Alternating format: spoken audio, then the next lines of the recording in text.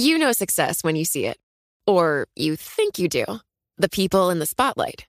But what about those small business masterminds who succeed at making their money work harder? They do that by having a business bank account with QuickBooks Money, which now earns 5% annual percentage yield. Making your money work as hard as you do? That's how you business differently. Learn more about QuickBooks Money at quickbooks.com/5APY. Banking services provided by Green Dot Bank. Member FDIC. Only funds and envelopes earn APY. APY can change at any time. What could you do if your data was working for you and not against you? With Bloomberg delivering enterprise data directly to your systems, you get easy access to the details you want, optimized for higher-level analysis, and financial data experts committed to helping you maximize your every move. Our data is made for more, so you can show the world what you're made of. Visit Bloomberg.com/enterprise data to learn more. This is Masters in Business with Barry Ritholtz on Bloomberg Radio. This week on the podcast, I have an extra special guest. Returning after a too long of a wait, Professor Aswath Damodaran. What can I say about his breadth and depth of expertise? Start with valuation. What is a company worth and why? Move towards what are the things that drive valuations, and then expand out to what happens to valuations over the life cycle of a company and why those life cycles are getting increasingly shorter over the past few decades. And then meld in a little psychology and behavioral finance, and you have what is truly a master class by one of the great professors in the world of finance. I found our conversation to be absolutely fascinating. I know you will also. With no further ado, NYU Stern's Professor Aswath Damodaran. I'm glad to be back. So let's start out with a little bit on the work you do. You're known as the Dean of Valuation. What led you into that field of study in the world of investing? Can I tell you a little story about why I'm called the Dean of Valuation? I was in CNBC about a decade ago, and the host had trouble with my last name, and he kept trying and trying It's so easy. It rhymes with Damodaran. Too many Just vowels, say so you don't know Damodaran. which one to emphasize and which one not to. Right. So finally, after about his fifth try, he said, I give up. I'm going to call you Dean. And I said, why? He said, Dean of Valuation. It's easier to say. So this has nothing to do with expertise and everything to do with having an unpronounceable last name. So just for the record, it's not Damodaran, it's Damodaran. Exactly. There you go. I don't think that's that hard. Yeah. It only took me 9 times, and I got it right. So let's start with the question, what led you to focus on valuation? I am interested in numbers. I'm naturally a numbers person, but I've also been interested in storytelling. To me, storytelling is much more, if you think about the history of humanity, for thousands of years, the way we passed down information was with stories, not with numbers. It's only in the last century that numbers have come to the forefront. Is that correct? It's just the last century. That's fascinating. In fact, I think the first numbers were collected by the insurance people in the 1700s, but it was very proprietary. Only they had access to lots. And Excel really has allowed for this acceleration of number crunching. So to me, what attracts me to valuation, it's that bridge between stories and numbers. You tell stories about companies that you convert into numbers, and those numbers eventually become valuations. And I find that attractive. I don't want to be a number. I'm not a natural accountant or an actuary. I'm not a natural strategist who can tell you stories. I like to connect stories to numbers, and valuation is the place to go to do that. So is it safe to say narratives drive value? Narratives drive value, absolutely. Now, sometimes narratives drive value to towns and cities they really shouldn't go. Sometimes narratives can become fairy tales, and that's why you need numbers to keep you disciplined. In fact, when I start my valuation class, I have 350 MBAs who take my class, and it's an amphitheater. I start with a question. How many of you are more naturally number crunchers? And about 200 put up their hands. Ex-bankers, recovering accountants, auditors, actuaries, scientists, mathematicians. And the other 150 are natural storytellers, liberal arts majors, because MBA programs have become incredibly diverse. And I tell them what my end game for the class is. I said, by the end of this class, and I turn to my number crunchers, I said, look, I hope you have enough belief in your own imagination that you're willing to let go, because they've spent a lifetime being told that being subjective is a weakness, making judgments about something is a weakness. And then I turned to my storyteller and said, by the end of this class, I hope you have enough confidence with numbers that you become a disciplined storyteller. To me, what makes for good valuation is you're either a disciplined storyteller or an imaginative number cruncher. And I think that combination is getting increasingly hard to find because we're very early in life. I see this with my wife teaches 5th grade, and already people are being slaughtered. Natural number cruncher. They're going to take number crunching classes, go for a number crunching degree, have a number crunching job. There are no Renaissance people left on Wall Street and investing, people who can talk about drama and talk about numbers at the same time. And I think that's a loss. There are a handful, but they certainly are few and far between, to say the very least. So you discuss on how all this adds up to a puzzle of corporate finance that you enjoy untangling. What are some of the recent puzzles that you've been trying to tease apart? Well, let's take a basic one. Let's take buybacks. It's a story. It's a political, hotspot, and everybody's talking about it. And I've always wondered, why has there been a shift away from dividends to buybacks over the last 4 decades? It's incredibly noticeable. I'm going to write down my answer, and you tell me. Yeah. I'm curious as to what your answer is. 40 years ago, 95% of the cash returned by companies took the form of dividends. In 1981, when I started, dividends were the way to go for return cash. Last year, 67% of all cash returned by companies took the form of buybacks. $2 out of $3. $2 out of $3 collectively. $1 trillion was returned in the form of buybacks, $550 billion in dividends. Clearly, this is a trend line. It's not just the U.S. Across the world, you're starting to see this phenomenon. So that's really interesting, because what I wrote down was tax efficiency is one of the drivers. Right. And then we could talk about stock option plans and what is and isn't above the line deducted. So there's that. What's your conclusion? In fact, I throw this out to my class, and the first thing they come up with is it's more tax efficient to do buybacks than dividends. And in a sense, it is, but it's actually less tax efficient now than it was in 1981. When 1981, when I started, you got dividends. They were taxed as ordinary income at the highest marginal tax rate. That was 70%. Right. Capital gains then were taxed at 28%. So the question is, if tax efficiency is the issue, why weren't buybacks the dominant way of returning cash pre-1981? And why have they actually increased as, in fact, dividends and buybacks are now taxed at roughly the same rate? Since 2004, the tax rate on dividends and capital gains is 15, 18, 21%. They matched up. Right. So it's actually less tax efficient now than it was 30 or 40 years ago, return cash. So that argument kind of... The other argument I heard was management compensation. Right. And or general stock option issuance and dilution. But if you get restricted stock, the incentives change. With stock options, there's an argument to be made that you want the stock price to go up because your options are worth more. So in the 1990s, the argument was, hey, it's buybacks are happening because we're increasingly rewarding management with stock options. They have an incentive to do buybacks so that they can get the higher price in the options. So I said, okay, that's testable. If that is true, buybacks should be greater at companies where management stock options are a higher percentage of compensation and less at companies where management options are not issue. And I tested that in the 1990s. In fact, that argument didn't work out because the companies that were doing buybacks in the 1990s were not the big tech companies. They were older, companies that were over the hill in terms of their business models. And as you well know, in 2007, accountants fixed what I thought was a horrendous mistake on their part, which was treating options as free money and essentially expensing it. And over the last 15 years, and maybe people are not aware of it, companies have increasingly shifted away from options to restricted stock. Last year... In other words, you get a block of stock that you can sell. There's a big tax hit for that, right? It's kind of complicated how you have to deal with it because you're not selling anything to pay for it.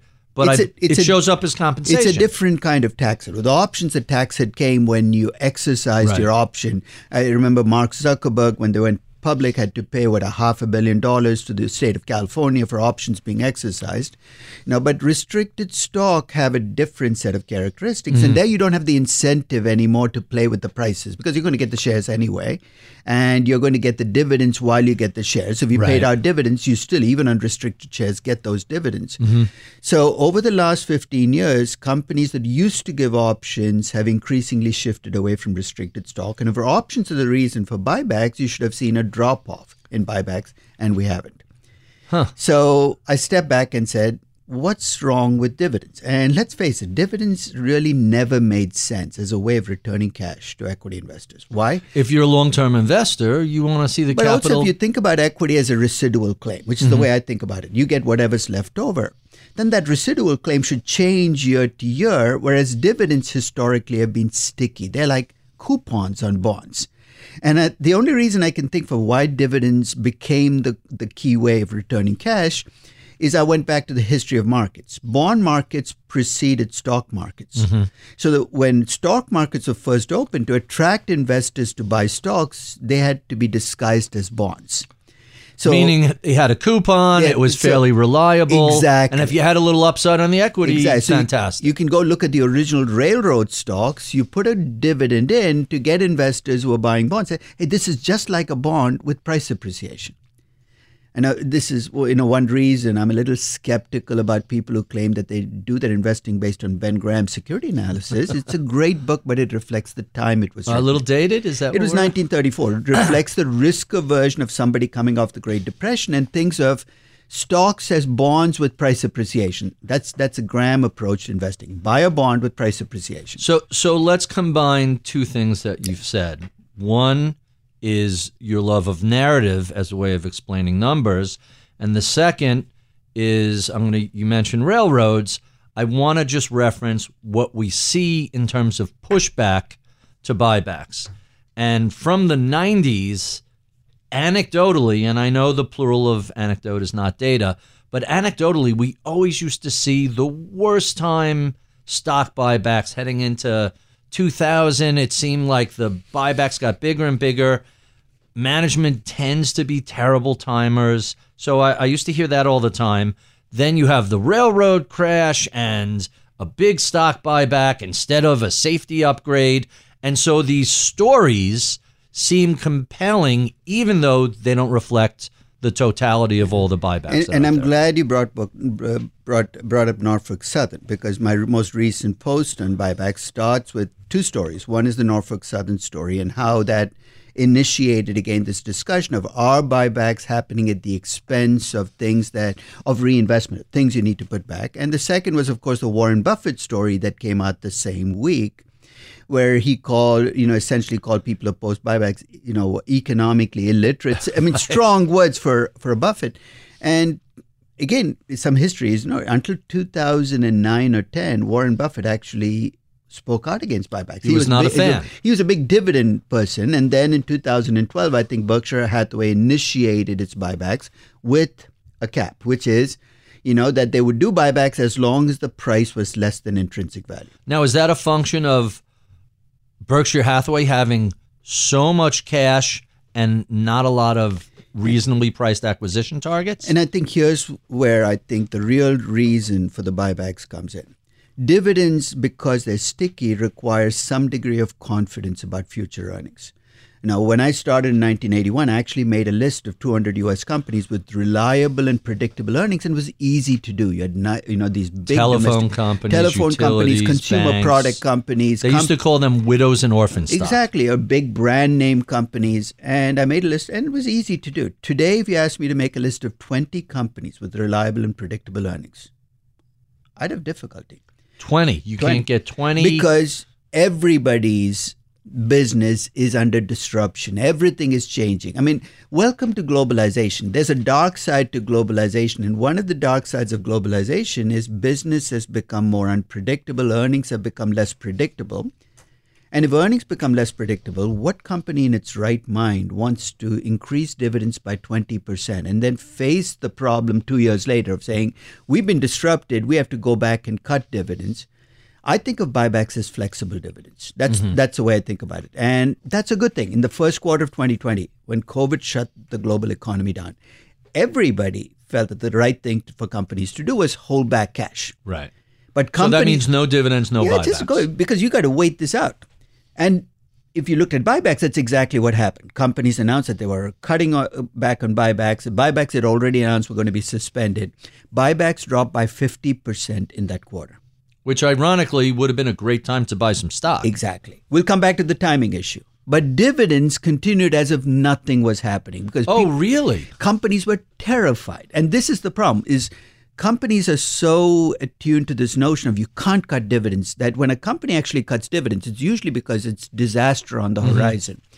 So you're actually stuck with a dividend. You're a hotel company, you're paying a dividend, you're continuing to pay a dividend because you don't want to send the wrong signal. My reaction is, are you in denial?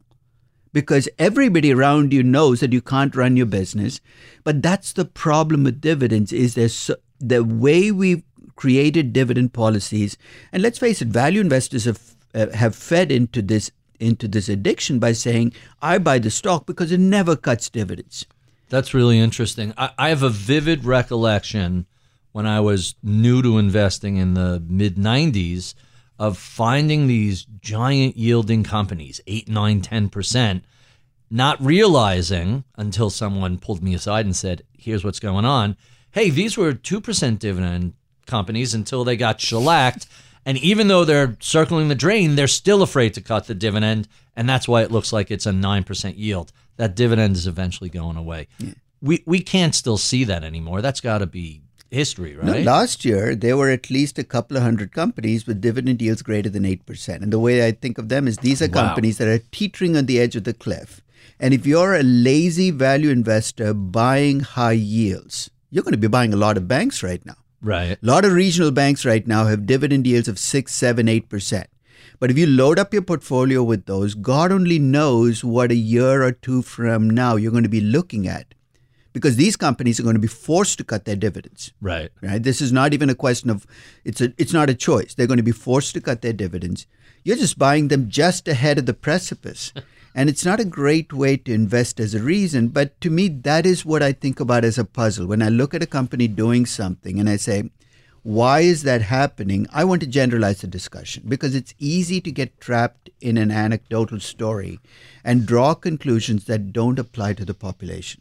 Right, you probably saw the story about Musk lowering the Twitter valuation. Right, the $20 billion for the stock options to staff that. And that's an interesting question. When first, is this a gaming of the system? Are you setting yourself up for the great recovery story? Does he get a write-down? Does he get a write-down? So there's the taxes that I am puzzled, but I'm curious. I want to find out.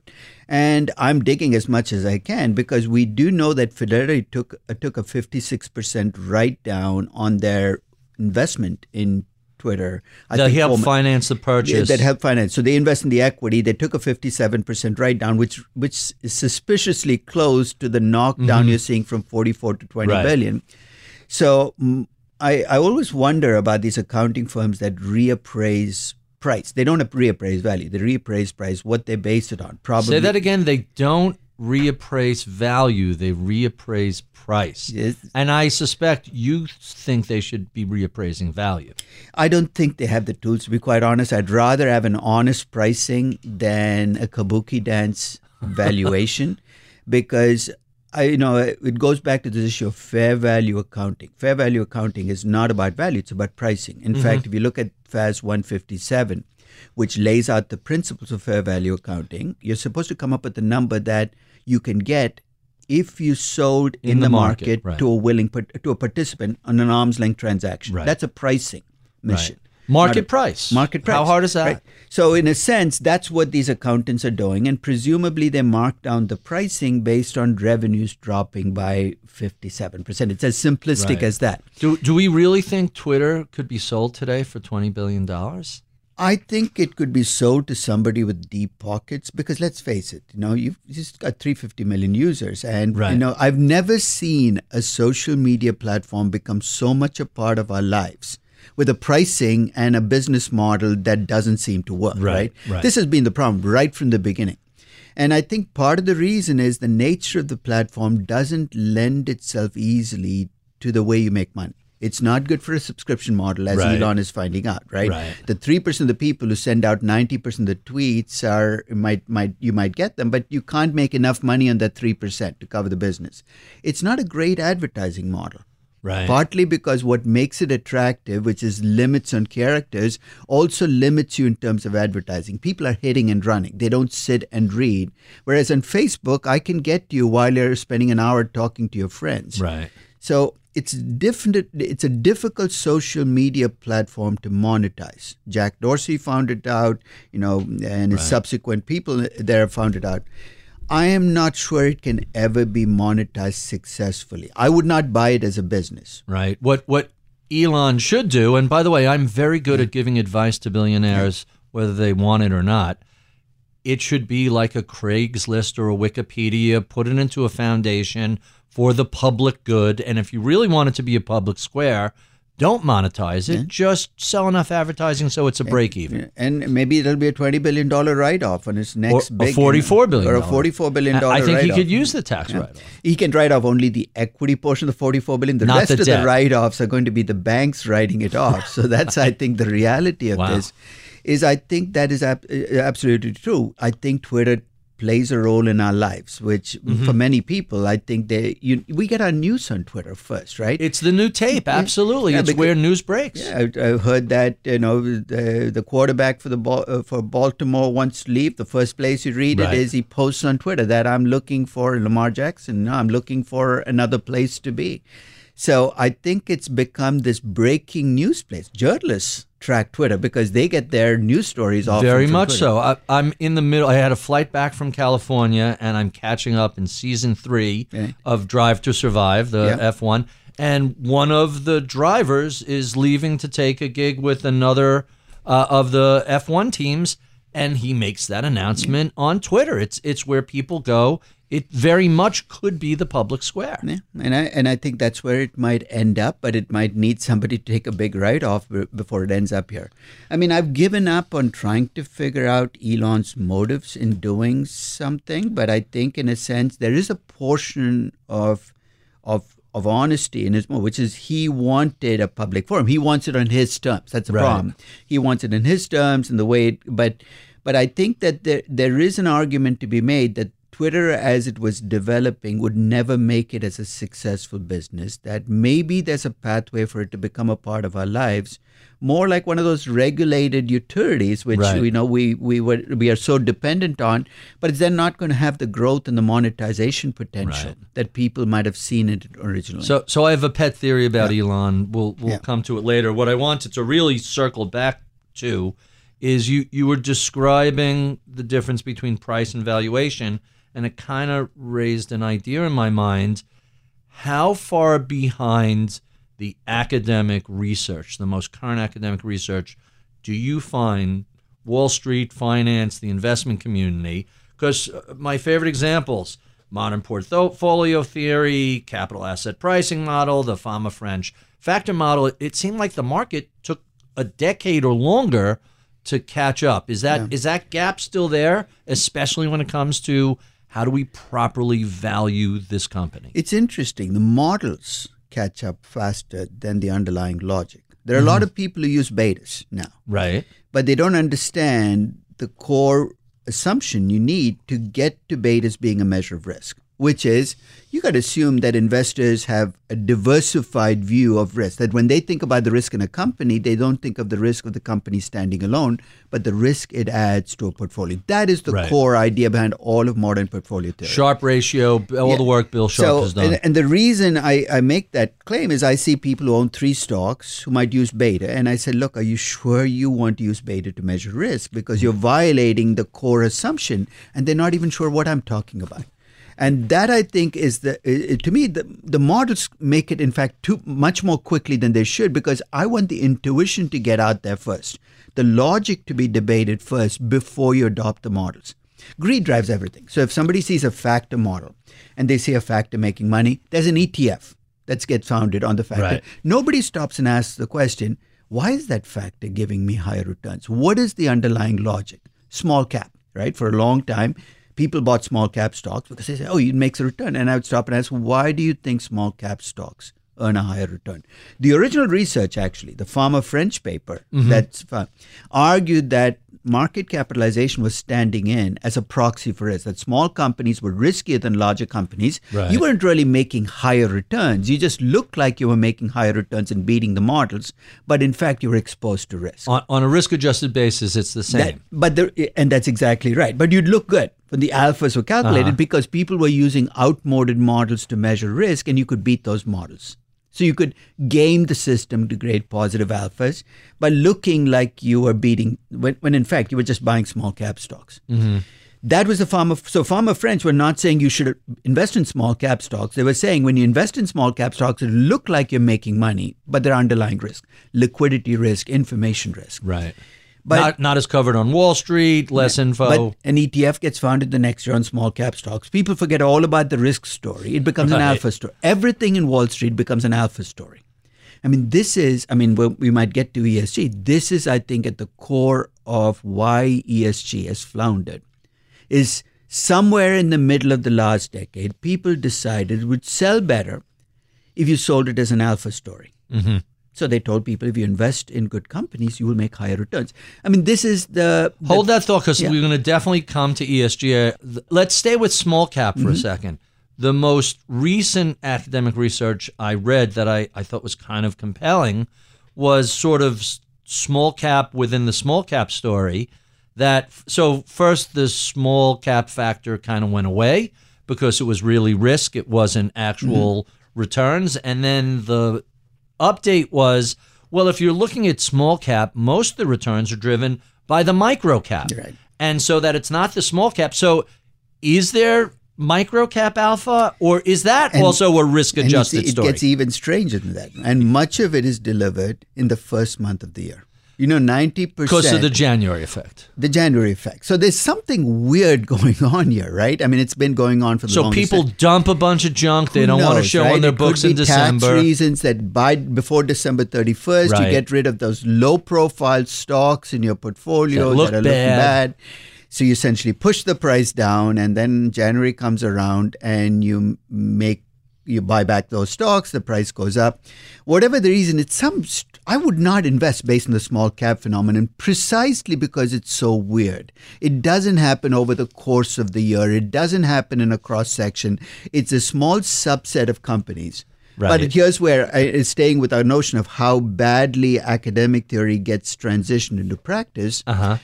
If you ever talk to people who praise small companies, the way they to come up with a discount rate is they use the traditional models, risk-free rate, beta, risk premium. They come up with a number, and then they will add a small cap premium. A premium? 4% more to push up the discount rate for small companies. So if you own a private business and you go to Duff & Phelps or you go to Ernst & Young, value my business, they'll come up with a 12% discount rate and say, we're going to add a 6% small cap premium to it. You say, why? Because remember, that 18% discount rate means a lower value for your business. Right. You say, why are you doing that? Because it's a small cap premium. It's academically proven. They pull out papers, say, look, there's a small cap premium, it's roughly 6%. That's extraordinarily sloppy. You're dropping the value of every small cap company because you think they're all hit with that same bludgeon. There was actually a very interesting paper that came out of AQR, and I think Lazar Peterson is one of them, and he argued that it's not it's not a small cap premium, it's a small cap junk premium, which basically means that it's small cap companies that are of high quality that are earning much of the premium. So if you put your money across 100 small cap stocks and you're just investing in all 100 of them, you might end up with a portfolio that does nothing. You need small cap and quality. And at that point, you're saying, what's a small cap got to do with anything? Right. I would argue that if you did a quality effect across the board, you're probably going to find a quality effect in large cap stocks and mid cap stocks. So I think this is one of those cases where the academic research veered off in one direction, but the practitioners using the research found ways of making money on it. And in the process, it's taken on a form that none of the academics who might have done the original research would even recognize. So I think that it's not that research takes a long time to go into practice. I could live with that. It's the way it gets skewed and it's worse than delayed. It's worse than misconstrued. delayed. I think it actually ends up doing more damage than good when it goes into practice. I'd much rather that practitioners never read academic research and try to put into practice, because in the process of putting into practice, they just ruin it. So let me give you one that I hate, and it's now an ETF. Yep.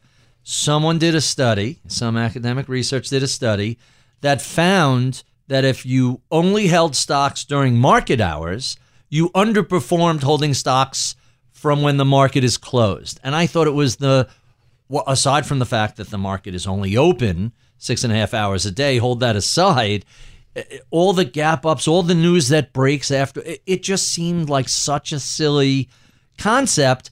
And now there's an ETF. I'm curious what your thoughts are on. I think it's nonsense. Nonsense. It's nonsense. I mean, my argument when I look at an ETF and assess their value is if everybody can do it, right? Then I can almost guarantee then it's going to get arbitraged away. It's going, if it really exists, to get arbitraged away. So to begin with, everybody knows what the open hours for the market are. This is no secret information. Right. You're not finding anything particularly valuable. So why? I mean, in investing, you got to bring something to the table to take something away. That's my view.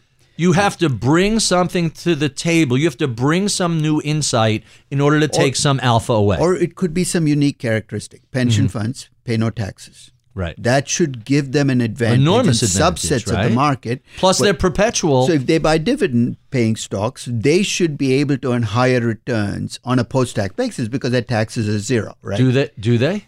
Well, they try to be clever. The problem is momentum is such a strong force that everybody chases it, right? They're not going for the stocks they should go for given their niche properties. They go for stocks that everybody else is buying. And therefore, they perform as everybody else does. And in fact, let's use Berkshire Hathaway to illustrate how a niche can be exploited well. Mm-hmm. To me, one of the reasons Warren Buffett succeeded, he has a lot of good qualities brought in, and one of the reasons he succeeded is the money he was investing. I mean, if you think about the money he was investing, he's been investing insurance company premiums that are collected, right? Low-cost capital. Low-cost. With a perpetual calendar. And it doesn't panic. Right. That's a huge plus, right? So when he bought Goldman Sachs in November of 2008 and Bank of America in November of 2008, I thought about a traditional portfolio manager doing the same thing and trying to explain to their clients what they just did. They would have gotten fired. They'd have gotten fired. So what the heck are you doing in the middle of a crisis? Right. But that's the time to buy discounted quality. But if you have capital that doesn't panic, it's driven by the actuarial tables, you can go out and take positions in these companies and say, I don't have to worry about my clients asking me tough questions because my clients are the actuarial tables. The question is, if he can do it with insurance company money, why can't Allstate and State Farm and other insurance companies do the same thing? What's your answer? Because the answer is an average portfolio manager is driven by emotion and mood. They talk the value investing talk. So let me expand that. It's not just insurance companies. Why can't foundations and endowments and go down the list of entities that has capital that shouldn't panic and has 100-year investment horizon? Because they're run by people who are still judged on a year-to-year basis. So as soon as chat bots take over running portfolios, we should avoid this panic, or are they just going to pick up the panic? Because chatbots are going to just reflect human behavior. Just the same That's why thing. I'm not so upbeat about chatbots doing the right thing. They're going to mimic human behavior. And guess what? Humans behave in some really bad ways, especially during crises. So chatbots are going to just magnify that process. So if you think this is going to make us more rational, it's not. In fact, you have to create a counter chatbot that says, tell me what I should be doing, and then I'll do the exact opposite. Inverse chatbot ETF. Yeah, there you go. That's a product I would buy. Right. I like it. Yeah. Quite fascinating.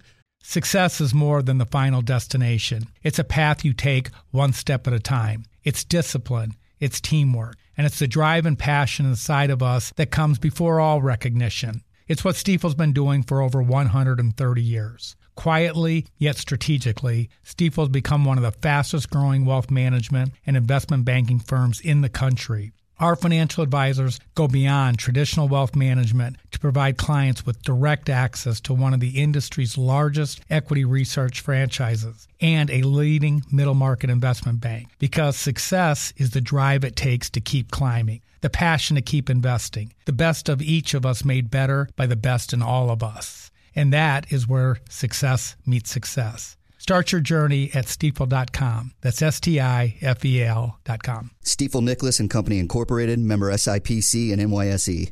You know success when you see it. Or you think you do. The people in the spotlight. Athletes, actors, artists. But what about the people behind the scenes? You know, the ones who make it all happen. The lighting engineers, the sideline photographers, the caterers. They're small business masterminds. And if there's one thing they have in common, it's making their money work harder. That's why they have a business bank account with QuickBooks Money, where they are now earning a generous 5% annual percentage yield. Yes, 5% APY. Making your money work as hard as you do? That's how you business differently. Learn more about QuickBooks Money at quickbooks.com/5APY. Banking services provided by Green Dot Bank, member FDIC. Only funds and envelopes earn APY. APY can change at any time. So let's talk a little bit about academia. You're not the typical tenured professor, aside from the fact that you've won tons of awards and been voted best professor at Stern over and over again. You're very open source. You have a blog. You're very active on Twitter. Both of these are a little unusual in academia. Tell us why you approach the world that way. I'm often asked what I do for a living, and I say I'm a teacher. That's my passion. Mm-hmm. It's not valuation. It's not corporate finance. I'm a teacher first and foremost. I tell people if I wasn't teaching valuation and corporate finance, I'd be teaching high school algebra. Mm-hmm. Teaching is my passion. Corporate finance and valuation are the things that I use to kind of exploit that passion. And that puts me at odds with traditional academia because, unfortunately, I think universities have lost their core mission. To me, the core mission of a university should be educating the students who go through. One would think, right? One would think. But if you're a research university, the mission is muddled. And the mission is muddled because you then get, you get measured on the reputation of your faculty with their peer group and what kind of research they do. And I tell people, if you think about the constituencies a university serves, you'd expect undergraduate students to be at the top of the list, especially at a university like NYU, where our money primarily comes from tuition. These are your customers, right? But if you actually look at decisions made at a university and you look at where undergraduate students fall on that list, they're not even on that list. At the top of the list are tenured faculty. Mm-hmm. I mean, I describe universities as lunatic asylums where the inmates run the asylum. Right. And because of that, universities do things where an outsider looks at a university and says, how the heck do you guys get away with this? And I'm going to give away a secret. As a professor at a research university, my teaching load is 3 courses a year. That translates into 4.5 hours a week for 30 weeks a year. That's pretty light. That is light. That's it. And once I know you're supposed to keep the extra time for research, but once you're tenured, there's no... You're landed gentry. You're landed gentry. And if you think about how much it costs to pay a faculty member who works 4.5 hours a week, then you can very quickly start to untangle why it costs a student $50,000 a year to go through as tuition. So you're implying it costs 10 times as much as it should if people were legitimately... If you were just paying for an education, it should be 1/10 of that. And I think that of course, university education is not just courses. That was the mistake that edX and Coursera made when they first decided they were going to disrupt the education business by packaging these MOOCs. Remember the big online courses that were supposed to change education? It never quite caught on because an education is a collection of things. It's the courses you take. It's the network you create. It's the entertainment value. Let's say you go to Notre Dame. That Sunday football is a big part of your life. Right. And most of all, it's parents sending their kids off to a place where they can do stupid things for 4 years and not get into too much trouble. I mean, let's face it. If you have a child the age of 18 to 22, you know they're going to do stupid things. This is peak stupidity. That's the purpose of college, and you send them off to a nice college campus. They can do stupid things on campus, and the college kind of covers up for that stupidity. So I think in a sense, you're buying a package. It's like the old cable model. You bought this package. It's going to cost you $50,000 a year. And because you couldn't untangle the different pieces, you paid because you had no choice. I do a session called Barbarians at the Gate for universities. I say, look, just as the cable companies ended up with this unbundling of the product, where people said, you know what, I can just get the channels I want by paying directly for them, and that kind of untangled the cable business. Untangling is coming to the education business. People are going to be able to buy the network. LinkedIn is, in fact, a very good substitute for going to a college and spending 4 years hanging out with people who might never get back to you when you try to reach out to them. So essentially what technology is doing is it's unbundling the university model. And over time, it's going to eat away at the university model. And universities are actually contributing to their own disruption. Georgia Tech, for instance, allows you to take courses for a fee. It does a very good job. And it's a good revenue generator, but you're already digging a hole for your own demise as a university, because once you start unbundling courses and offering them, people can start pricing them out. I'm paying for 5 courses in an MBA. I'm paying $50,000, but you're offering the same 5 courses online for $2,000 a piece. 5 times 2,000 is our 10,000. So what's the extra 40,000 for? Mm-hmm. Unbundling basically then makes it transparent that you're charging this hefty premium. The only thing universities have going for them that's going to make disruption slow is parents. I mean, if your 18-year-old came to you and said, look, Dad, or Mom, I can educate myself by taking all these courses online. Most parents are probably still going to say that's not education. You got to, because we've been trained. That's not the only point of college. Yeah, we've been trained. It takes 4 years. You go to university. There's a degree that comes with this, and there's a screening process that goes with it. So I think the reason disruption has been so slow to come to education is because the people who make the decisions on education, which still are the parents, not the kids, have been trained to believe that you have to go to university, go for 4 years to get a degree. But that's going to change. No. So let me throw a quote of yours back at you and get some feedback. And I'm very amused by this. Quote, "This will get me shunned in the academic world, but who cares? I don't do academic research or write to be published anymore. Life is too short to be spent writing for an echo chamber and rewriting to meet the often arbitrary demands of a reviewer. I write only on topics that A, interest me, and B, may be useful to practitioners." Explain. Aren't you basically thumbing your nose at the entire publish or perish world of academia now that you're a tenured professor? I think there's a degree of hypocrisy there, right? Okay. Because I did get tenure, and it was based upon papers that I don't even remember what I wrote them on, right?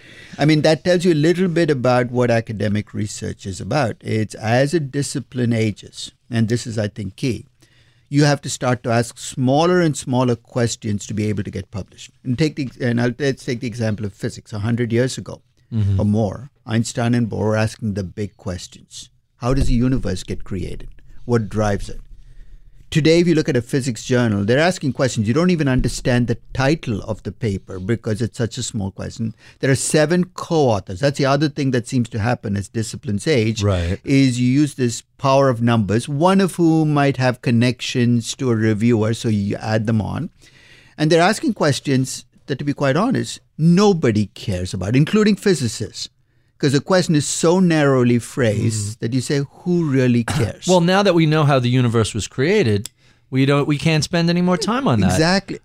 Even if you have questions, because we really still don't know how the universe was created. The only problem is if you write a paper on it, it's too big to get published because there'll always be loose ends. Right. People are going to pick up the loosest parts and say, this can't be published. It's not quite ready to be published. So as disciplines age, unfortunately, the research becomes less and less useful to not just the outside world, but even the inside world. And for some people, they still enjoy doing research. I don't begrudge them that. So there are some of my colleagues who are still curious about academic questions. But I discovered very early in my life that this wasn't my strength. Picking some obscure academic topic, spending 6 months of my life writing a paper that dotted I's and crossed T's. Mm-hmm. I'm a teacher, and I want the biggest audience I can. So I think of everything I do as an extension of teaching, including almost all of my writing. And I want the biggest audience I can. So why would I restrict my audience to just people in my classroom or just people in an echo chamber?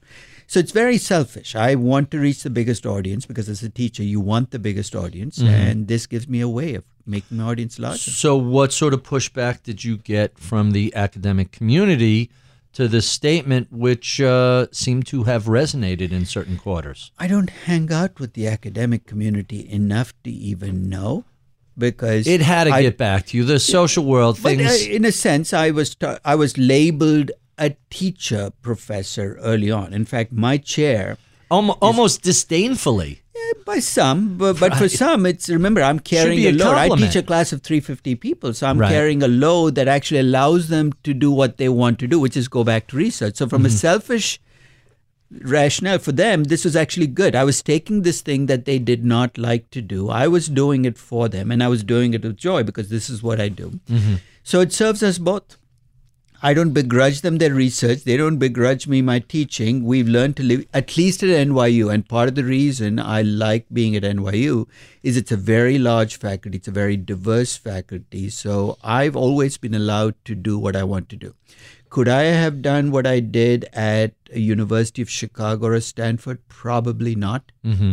You know, and I think that basically means that if your joy is teaching and you want to be in academia because you want to teach, you want to pick a place where that's not just valued, but that you get the freedom to be able to focus on teaching and getting a message out to practitioners. You know, so there's a couple of attempts at disrupting education, one of which, and I'm drawing a blank on the name, is you could take up to, let's say it's 12 credits a semester. Right.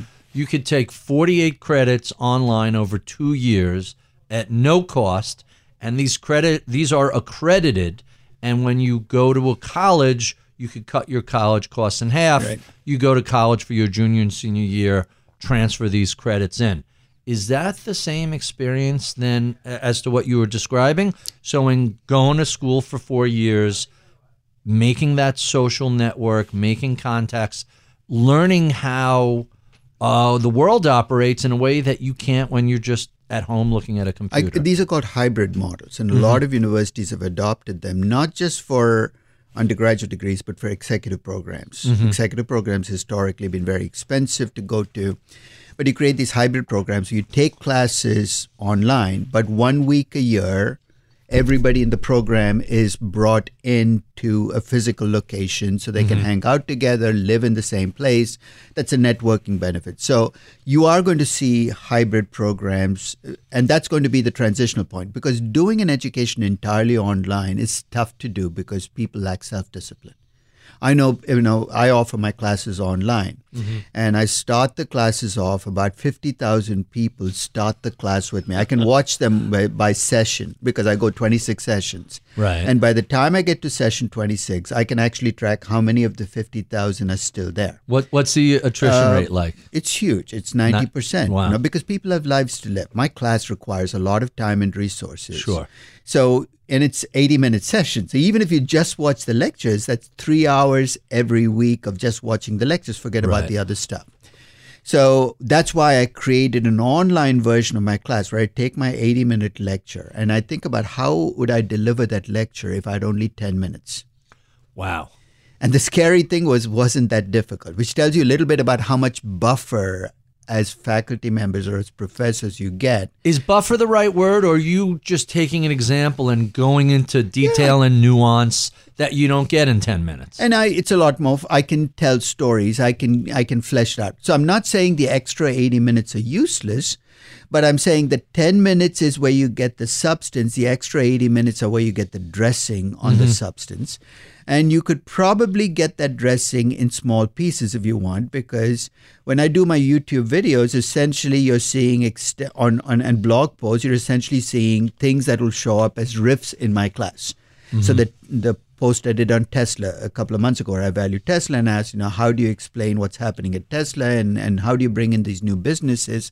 That becomes a part of my class somewhere. So I tell people, look, start with a 10-minute session.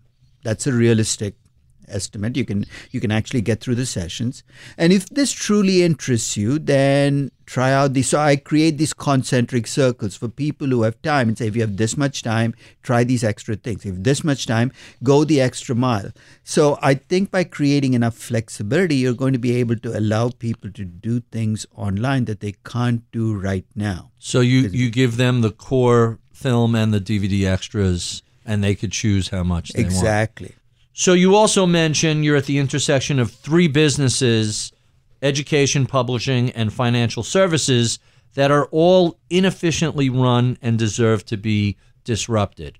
What are the similarities between these three areas? And can we not say that financial services hasn't been wildly disrupted over the past 40 years? Has it, though? I mean, trades are free. Yeah. You could buy the entire market for 3 bips. That seems to be enormously disruptive.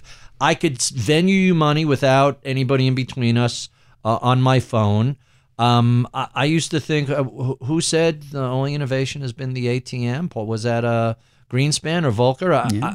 I think that you can do stuff today that was either time-consuming or expensive or not even available 50 years ago, 20 years ago. The customer side. Yes. Right? And here's my question. So why does JP Morgan Chase, every time I get a wire, still take $15 off that wire? It just makes, this is my problem, right? Mm-hmm. Banks, you can ACH for free, but it'll be 12 to 24 hours later. Yeah, but when I get a wire from outside, I can't tell them what to do. So they take their bank and they wire money to JP Morgan Chase. Wait, you get tinged when a wire comes in, not outgoing? I get hit both ways. Oh, I didn't realize that. That's not right. So maybe when I deliver money to others, I can get around the bank. But when money comes to me, I have no control over the process. So let's say I'm getting $5,000. This is what I see from JP Morgan Chase. I see $4,975 put into my account. Right. And a wire service fee of $25. For what? This is what I mean about these businesses acting like it's 1985 still. Take the publishing business. Okay. And I'll give you an example. One of my publishers, I won't name them, called me last year. And they said, because my books have multiple editions. And I have an Indian edition, which is printed on cheaper paper and priced at 1/5 the price because Indians can't afford to pay the equivalent of $100. And India is the largest market for me outside the U.S. because it's a big English-speaking population, lots of students. So I get a call from a publisher, and they say, we've decided to suspend your Indian edition. And I said, why? They said there's cannibalization going on. And I said, what are you talking about? What are people in the U.S. buying the Indian edition? They said there are some people in the U.S. who are buying the Indian edition. How many And I said, people? okay, how many? And they said, we don't know, but we do know there's cannibalization going on. I said, let me get this straight. You're suspending the printing of an Indian edition. This is the largest market outside. This is going to be tens of millions of books because you think there's cannibalization, but you don't know how much cannibalization there is. He said, I guess the way if you put it that way, that's exactly what we're doing. And I said, do you realize this makes absolutely no sense? You would have to put some flesh on those bones, some numbers to determine, is it still profitable to do this or not? And I said, do you think the cannibalization is going to stop just because you did this? Because you know exactly what's going to happen. Indians are not going to pay $100 a book. Some person in India or China is going to buy one of the U.S. books. They're going to copy every page. Right. They're going to pirate the book. Now, I've heard people, there are people who bought my book for $2 outside a train station in India because they get the pirated version. Right. And I said, would you rather cannibalize yourself and get a reasonable price, or would you rather have this Chinese, the pirated version cannibalize you and get nothing for it? But that didn't change the decision. And this is the nature of how decision-making is at universities, publishing, and banks. Is there's still the decision-making is driven by a world that's no longer out there, but it's very difficult to create change. And this is the old Clayton Christensen argument for why institutions have trouble. The status quo has trouble with disruption. Is you have too many legacy effects. So it's almost you can see the person at JP Morgan Chase saying, hey, we should stop charging for these wires because people are going to use alternate ways of transferring money. And somebody says, but we make $150 million from the wires. We can't do that. And that's a legacy effect affecting. So guess what happens? You essentially take your softest businesses and they get disrupted. Let's face it, most fintech companies should not exist because they're either solving problems that are not problems in the first place or they're doing regulatory arbitrage. They're bypassing what would normally be regulated, or they're taking advantage of inertia, which is if banks are charging $25, let's create a Venmo. Right. And essentially, that's exactly why I think these status quo institutions are not going to be able to partake in the disruption that's coming. Is they can see it coming, they will say all the right things, but within the organization, there's such stickiness and inertia that their decisions are still driven by the way things used to be, not the way things are right now. It's so funny you say that. One of my colleagues, Ben Carlson, and I'm going to paraphrase him, uses the phrase, experts are people who have an expertise in the way the world used to be. Mm-hmm. And so when things change, there is this, and now this is me speaking, there is a void of experts and all sorts of things rush in to fill that vacuum. And so that's how you end up with a crazy run-up in crypto because self-proclaimed experts say, no, here's the change. But the fascinating thing about banks versus other companies, it's very difficult for a company to disrupt itself. And I have a vivid recollection of seeing Apple do this with the first iPod and got smaller and faster and cheaper and larger capacity. And you could just imagine that conversation. Hey, we're cannibalizing ourselves. And someone must have said better that we do it than somebody else. Why is that so hard to do? Well, I think that, I'm glad you brought up Apple because I think of all the things Steve Jobs did that made the kind of rebirth of Apple possible. The first was on the original iTunes disruption, he told the team, and this is, I think, well documented, act like you're a startup. Don't worry about legacy effects. Don't worry about what the rest of the company thinks because they're still thinking our business is computers. And because you can almost see the discussion with Apple. Why are we wasting our time on this distraction? We should be building a better Mac and trying to get back into the PC business. Steve Jobs saw the writing on the wall that the PC business was not going to be the future. That if you fought Microsoft in the PC business, you'd have the same result you had in the previous decade. You're going to continue to lose. But he gave the team the freedom to make decisions, but he built on the strengths of Apple at the same time. He said, don't be a startup that's a stranger to the company. Draw on the resource of the company, but make decisions as if you're a startup. Satya Nadella did the same thing at Microsoft when he came in, because this was a company with two hits, Office and Windows, that had never done another thing in their entire corporate life. The Zune, to be fair, the Zune was their iPod. But it never made, none of the stuff made money, never stuck. And when he entered the cloud business, first thing he did was he said, we're not going to acquire our way into this business. That's not the way to grow because we're going to be throwing a lot of money in there. And we're going to build it because we have some strengths. We have people who know software really well. We're going to take those strengths. We're going to be patient. And we're going to act like this is, again, a standalone business. Don't worry about the effect on Office and Windows or what you're doing. Right. So in my book on the corporate life cycle, one of the things I talk about are companies that go through rebirths. It's really difficult to do.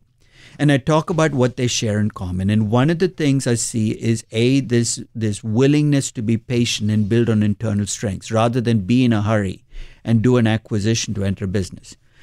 But even with Microsoft, this is the reason I'm less optimistic about Activision doing well for Microsoft as I was about Microsoft's original cloud entry. What about before cloud? What about Xbox? Are you saying Xbox never made any money? Never made any money.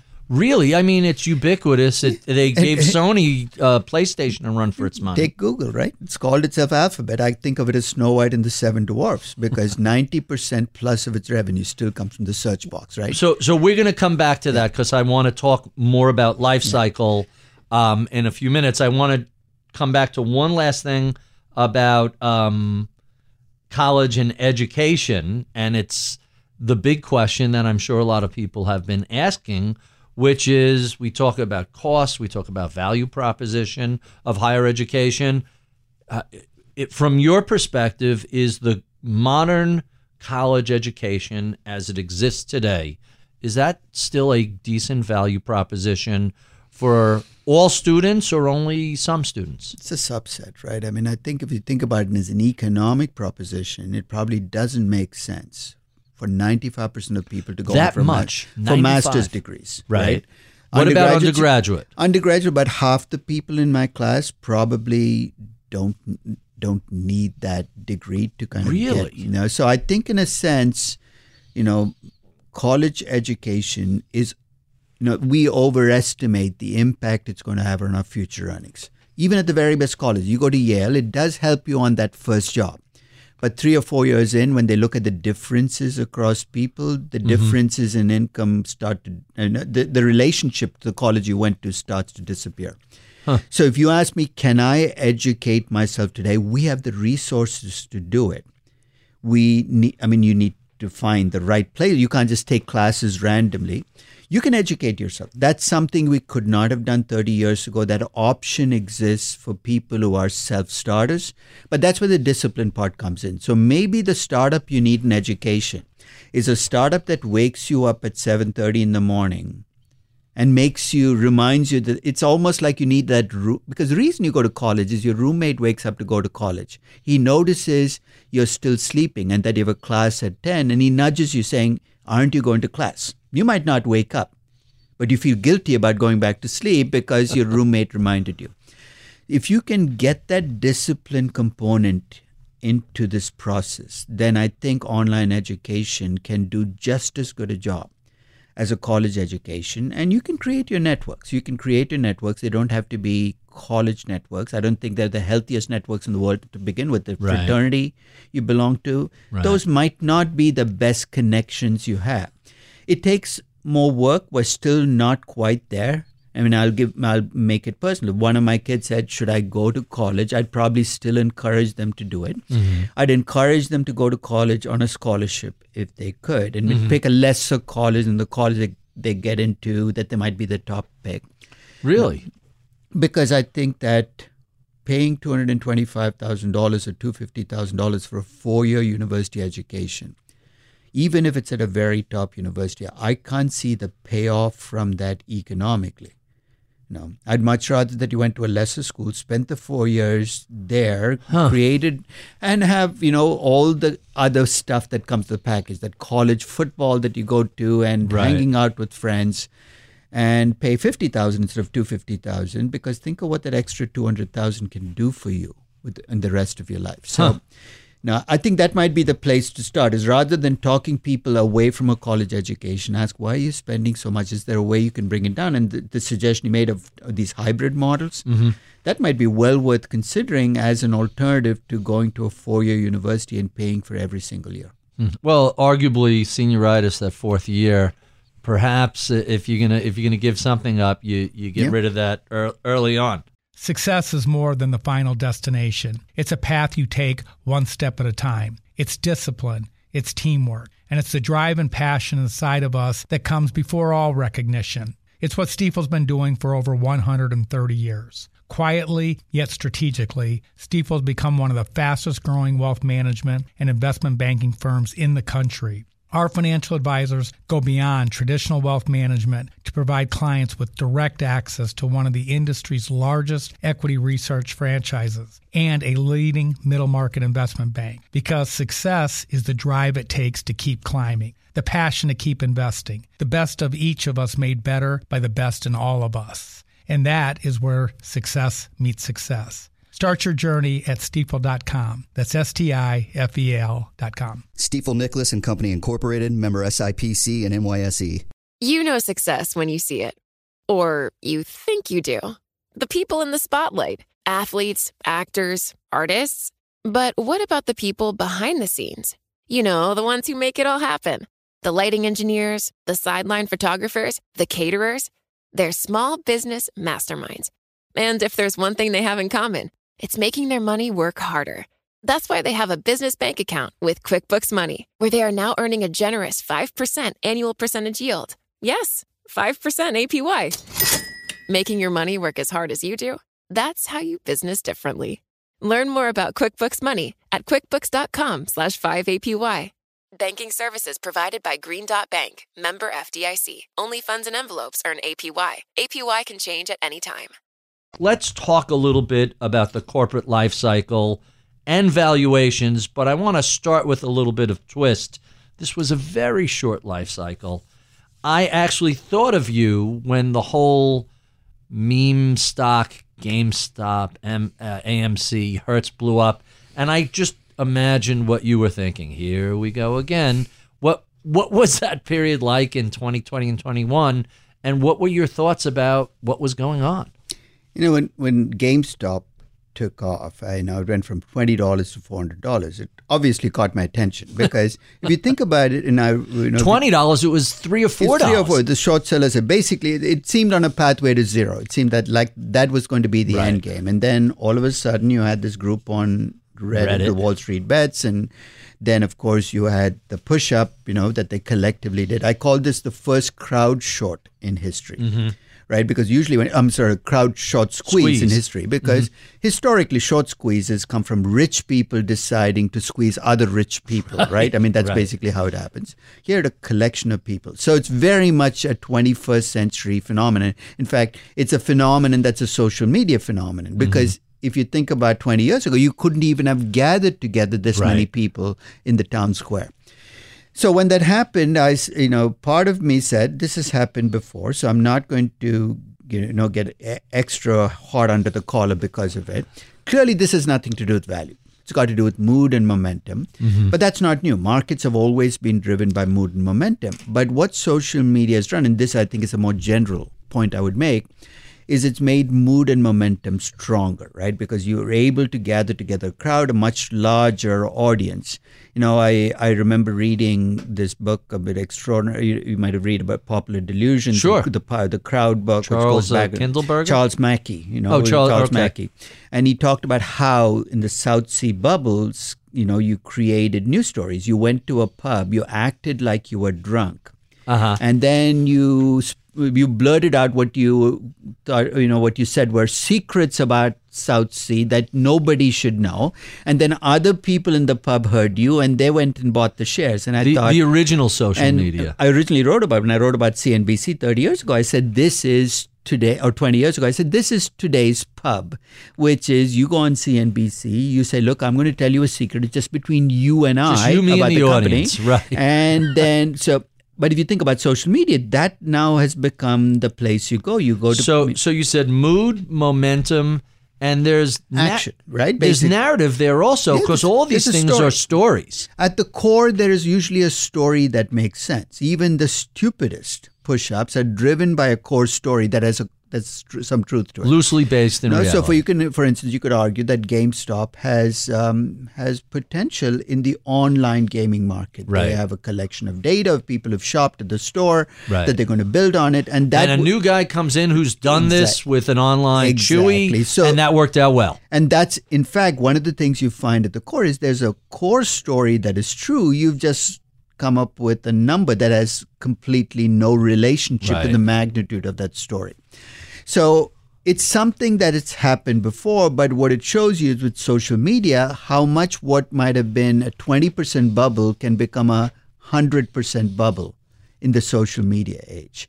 And so it was actually interesting watching it play out. I actually went to the Reddit site because I wanted to see what rationale people were giving each other for buying the shares. And for people who don't play on Reddit, you register at Reddit, you can upvote or downvote stories, and so all these things bubble up to the top where the crowd is enthusiastic about it. It's very much bubblicious. Okay. So the question I was asking was, what is the core reason or the driver of this? And it seemed to be revenge.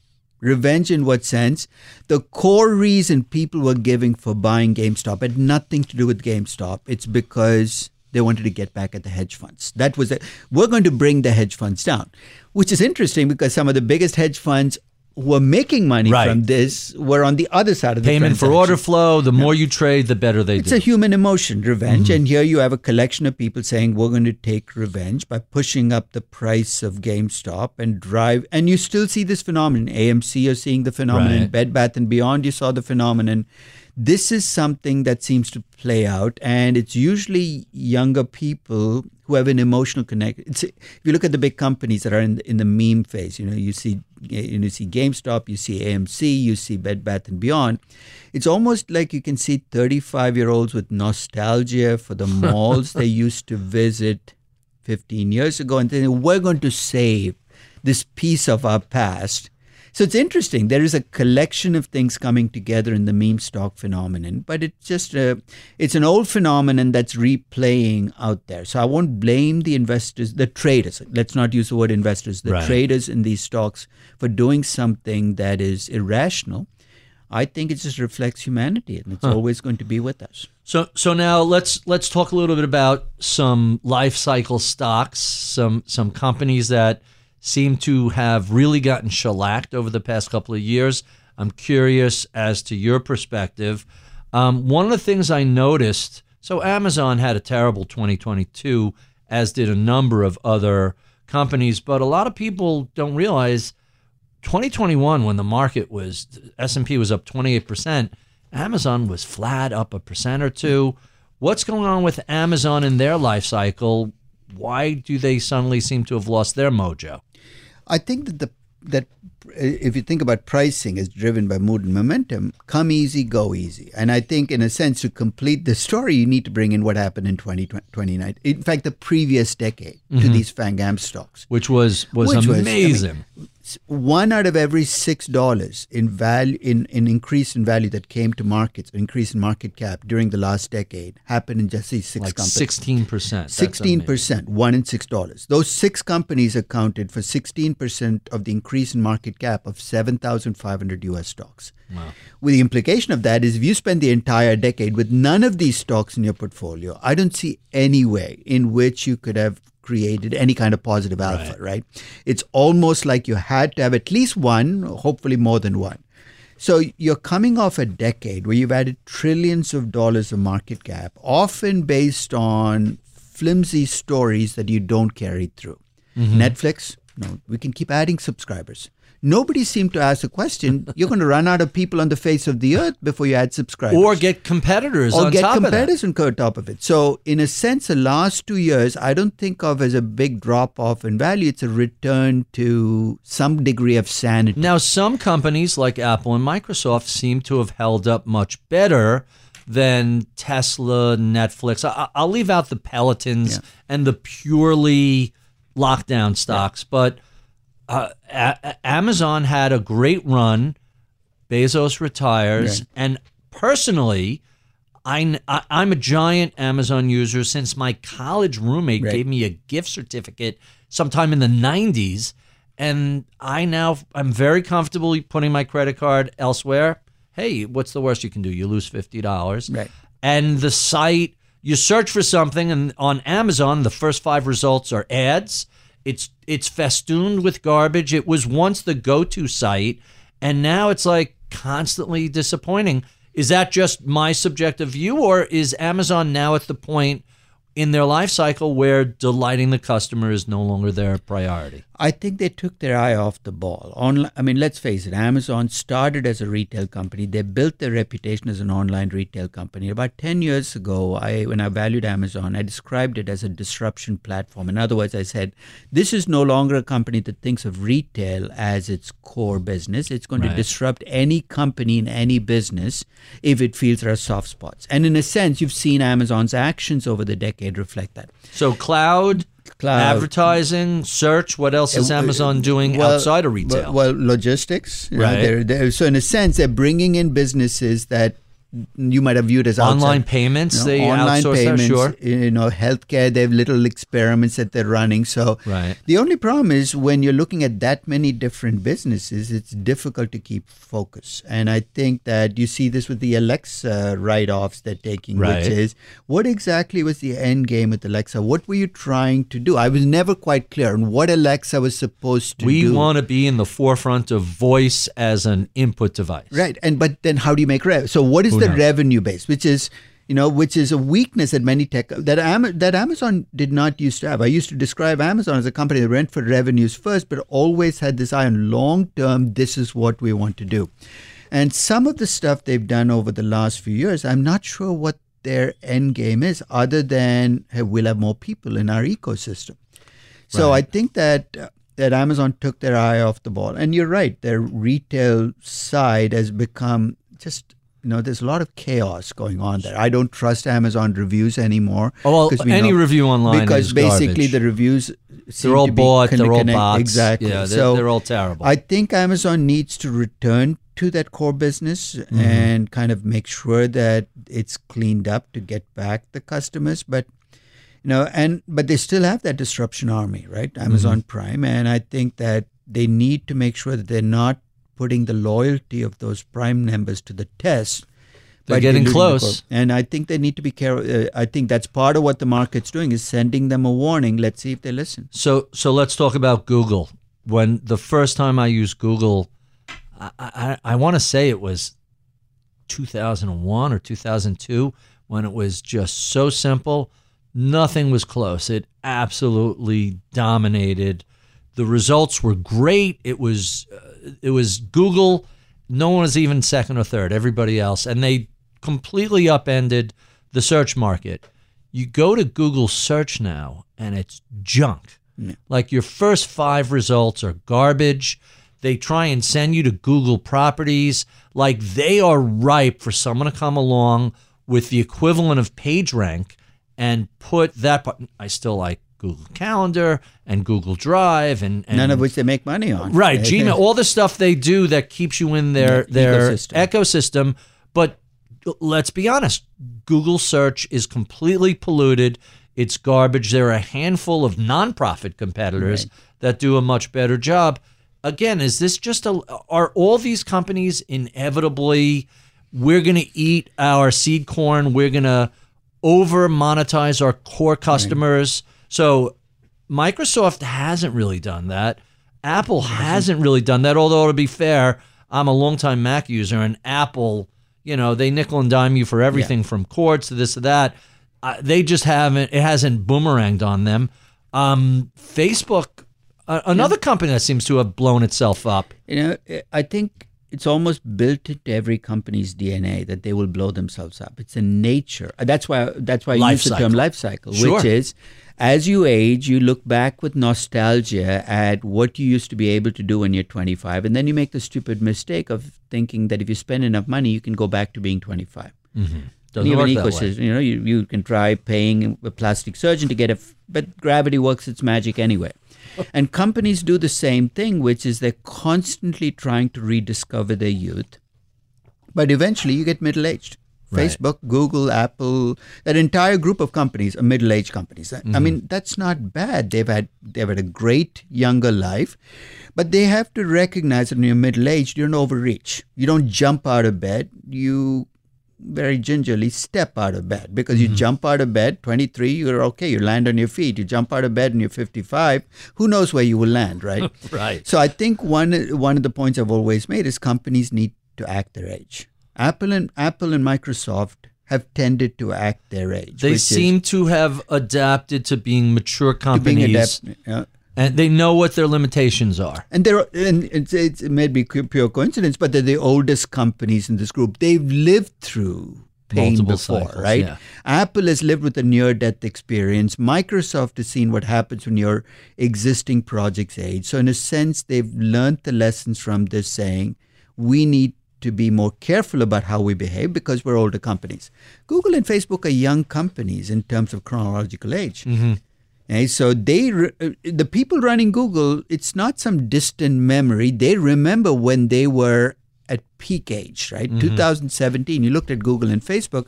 I remember being in a discussion with my friend Scott Galloway, and he said, we got to break up these companies. They're going to dominate the world. And I said, Scott, you don't have to break them up. They will do it themselves. Right.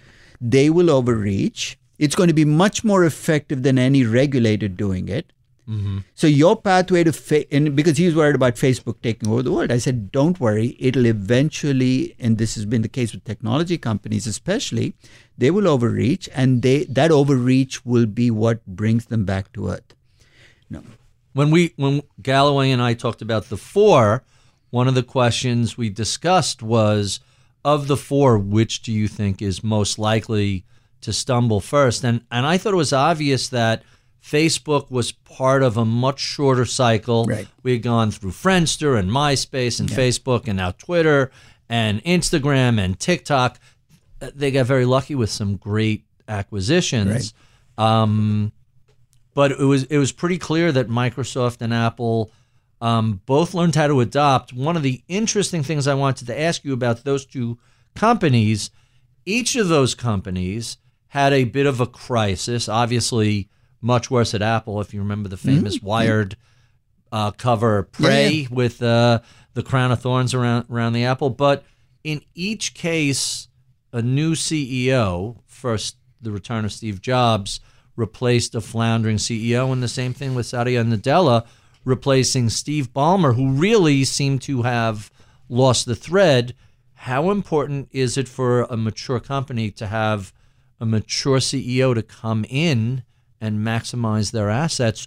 That's not age inappropriate. Right. That's not the 55-year-old wearing the kids' clothes and looking completely, we call it AI, age inappropriate. I think you're raising a very interesting and a big point about corporate governance and how we change management. I mean, one of the chapters in my book is about who's the right CEO for your company. Because if you listen to McKinsey and Harvard Business Review, they claim there are 23 characteristics. That's not true. The right CEO for your company will depend on where you are in the life cycle. Right. You're a startup. You want a storyteller. You want a visionary. Why? Because you got to get people to buy into your story, your employees, your investors, your customers. Right. You need let's call that person Steve the visionary. Then you get to this phase where you're building a business. Now you've gone from vision. You need somebody pragmatic, because if you have a visionary who says, I want this perfectly the way my vision tells me, you're never going to get off the ground. You need a builder. Bob, let's call it Bob the builder. If you want, Brianna the builder. If you want to stop being sexist and make the CEO of, somebody of the other sex. Then you get to this phase where you get to be a mature company. You need Don the defender, somebody who's protecting your core business. Because if you take your eye off that and you go after new businesses, somebody's going to eat your core business. And then you get to the last phases. You know who you need running the company? Larry the Liquidator. I see Danny DeVito every time I see Bed Bath & Beyond, right? You need somebody coming and saying, there is no good ending to this story. Right. You can hire the best CEO in the world. There's no turnaround here. Once you get to the 18th hole, it's over. And here's the big reason why I think this is going to become a bigger issue in the 21st century. In the 20th century, if you look at, let's take Ford, right? Henry Ford was the perfect CEO for Ford as a startup. Why? He had a vision. Visionaries are strange people. They're eccentric. So he made the Model T only in one color. Why? Because that's the way he wanted everybody to drive. Everybody drives a black car. Why would you want a different color? But by the 1930s, he was actually developing other tastes which were not particularly appropriate for a U.S. automobile company, but time took care of the problem. He passed on, and his grandson took over. Time took care of these transitions, because the typical company in the 20th century took 40 years to build up, stayed 40 years at the top, and then declined over 30 years, a 100-year life cycle. In contrast, think about a Yahoo or a BlackBerry. From start to end, you're looking at 15 to 20 years. So the life cycles have been rapidly Which means accelerating. that the person running the company as a mature company is often the same person who was the company who created. The visionary who started the company is now running the company. And let's face it, the guys who ran BlackBerry were great with vision. They were terrible managers. They were awful at making decisions at a mature company, but they were still making the decisions. And guess what? The decisions they made drove the company into the ground. Right. And I think that's going to be an increasing problem in the 21st century because the 21st century company ages in dog years. Right, much faster. So let me bring up another company we started hinting about when we were talking about Twitter. Yeah. So I give Tesla and Elon Musk huge credit. I think the automobile industry looked at what he was building with Tesla, and then off in their peripheral vision saw what Bezos had done, destroying every industry he touched. Your profit margin is my opportunity. Yeah. And they said, we better get on the ball with this. So he gets, if we move to a fully electrified future, whether it's 5 years from now or 10 years from now, at least in transportation, he gets full credit. But it seems like between Tesla and then SpaceX and then the Boring Company and then Twitter, what's going on with the life cycle of Tesla? It seems to have, even though, by the way, we're recording this at the end of the first quarter in 2023, the stock has done very well this year. Ballpark, it's doubled from its lows in 2023. The other extreme, you have people who are convinced that this company is a scam. They've always believed really it's a scam. I mean, they're selling a lot of and cars. And they claim the whole thing is accounting, game playing, that the company's never made money. There's a whole Tesla short community you might visit. Right. They're convinced the whole thing is going. So it's just a pack. The whole thing is going to come crashing down, which means they're unwilling to listen to any story you tell about. Hey, you can't dismiss this company, as you said. It's changed the entire business. The automobile business, right. A business that was immune to change. And think of DeLorean trying to do this 50 years ago, right? It destroyed every person trying to change the business. And in 10 years, Elon Musk has done more for climate change than all the ESG people put on the face of the earth, because he's changed how decisions are made in the business. And I've tried to navigate that middle ground by saying this company is not as amazing as you think it is to the Tesla fans, and at the same time, there's something special about this company. You need to bring it in. I think that the problem with the company, and this is something I would say about any company, it's a company that is wrapped up in a person. And what I mean by that is when you think Tesla, you think Elon Musk. There's now Apple had that issue in the early 2000s with Steve Jobs, and the transition to Tim Cook seems to have gone much better than anyone was forecasting. But it took a while. Remember that after Tim Cook came in, people said, you're not doing what Steve Jobs had done. Why aren't you disrupting a new business? Tim Cook was a business builder, in a sense. He's a logistics guy. And he says, look, we're a $1 trillion company. We can't be going after new businesses and not protecting the core business. So in a sense, I might be saying something that'd be sacrilegious, but in a sense, I think as Apple is better off with Tim Cook having run it for the last decade. He's the right person for that phase of the life cycle. Steve Jobs had stayed on, because Steve Jobs would probably have shot for the moon on something else and ended up effectively putting $1.5 trillion at risk. So I think that you need transitions, but unfortunately, we're also creating a structure where doing that has become more difficult at some of these companies that are the 21st century companies. And what I mean by that is if you don't like the way Mark Zuckerberg likes Facebook, he owns only 14% of the stock. But because we collectively, and we have to take the blame for this, we as portfolio managers and investors allowed Facebook to go public with two classes of shares. Right. We've effectively given Mark Zuckerberg 57% of the voting rights in perpetuity. And when this happened, I remember asking this question of portfolio managers, why are you okay giving up this much power? And their response was, hey, he's a genius. He's amazing. And he certainly looked like one for the first couple of years of them being public. And the response I had was, what happens to benevolent dictatorships over time is what starts as a benevolent dictatorship eventually becomes malevolent, and you've taken away the power to do it. And they said, don't worry about it. That'll never happen. So let's talk about some of the other benevolent dictatorships that had a similar super voting structure. Uber was set up that way. WeWork was set up that way.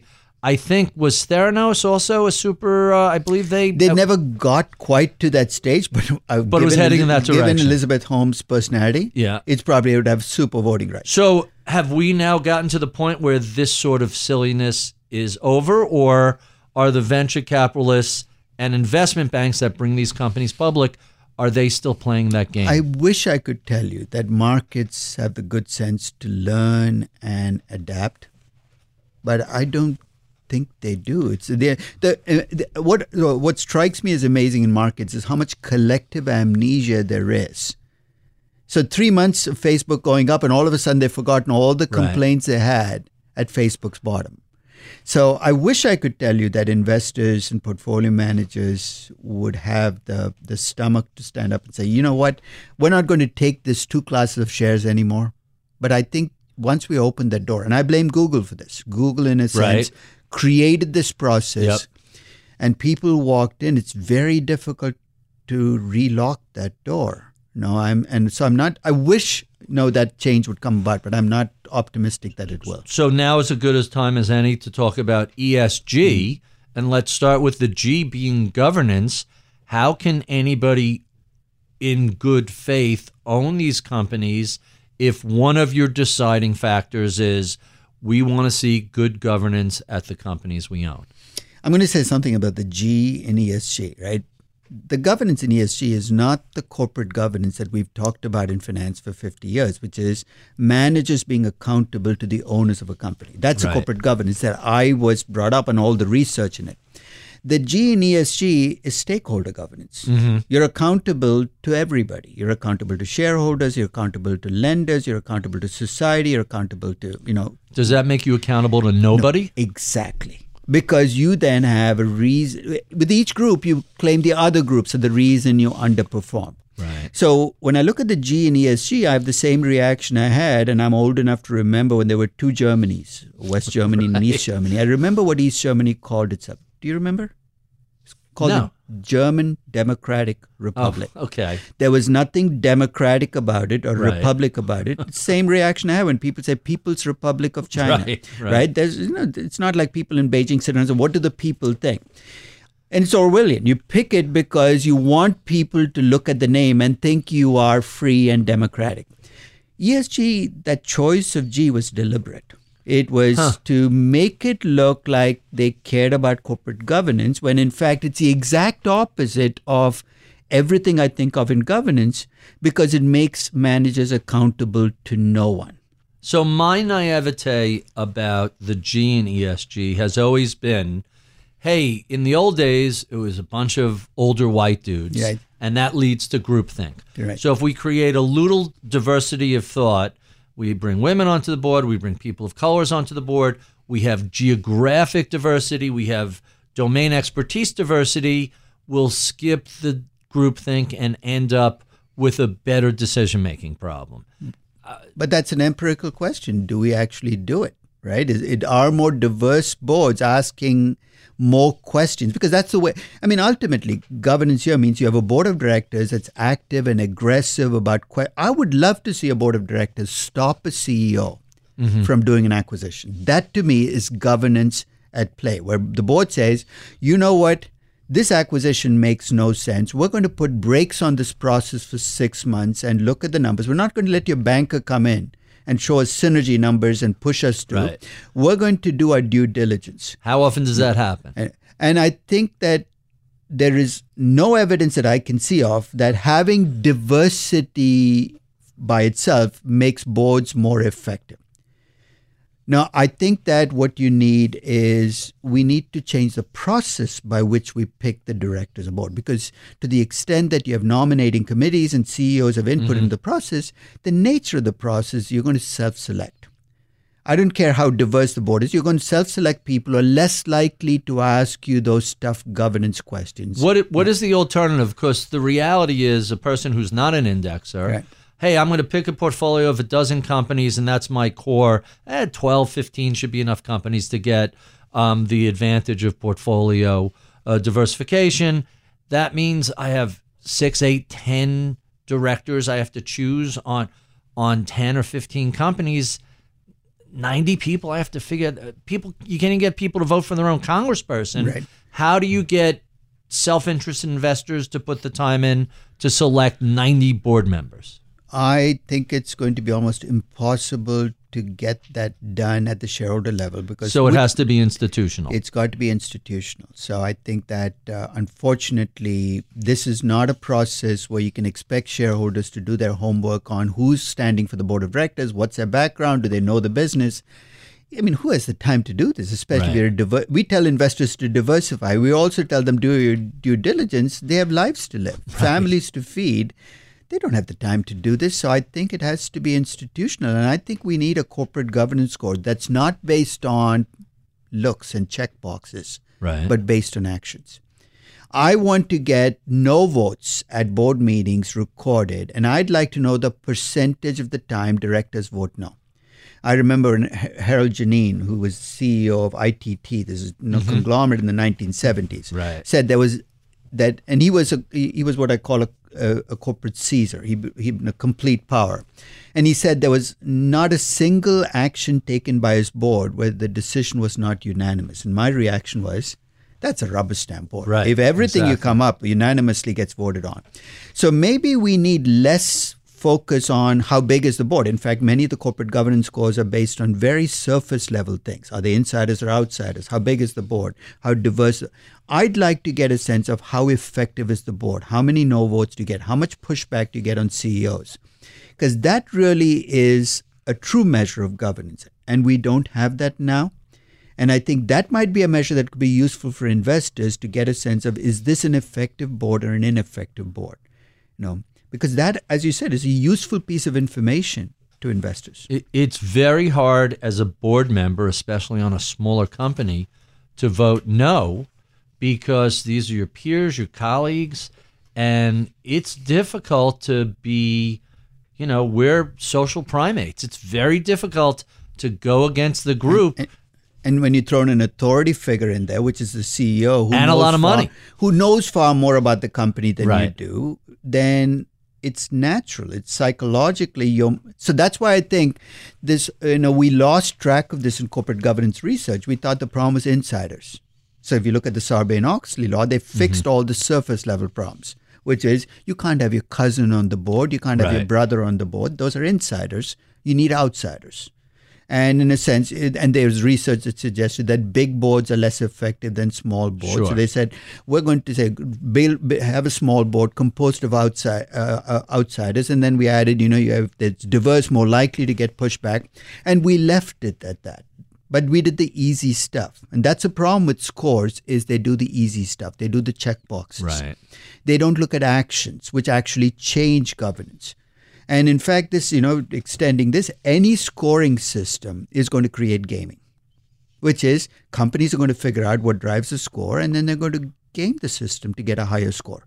That's not because they're bad companies. It's because scoring systems create gaming. And I saw that play out with governance scores. We were told in 2001 and 2 when S&P announced governance scores, this is going to change corporate governance because now we're going to score companies. 20 years later, I look back and say, it changed nothing. We've had voting and non-voting shares. Governance has actually become more difficult now than 20 years ago. And I think it's made me a lot more skeptical about scoring systems changing behavior. All they do is create gaming that companies use to make their scores higher without changing anything that of consequence. Quite fascinating. Let's talk a little bit about the state of valuation today. We've seen a lot of factors driving prices, especially the rapid rise in Federal Reserve rates and the big inflation we saw in 21 and 22. How do you look at the market overall in 2023?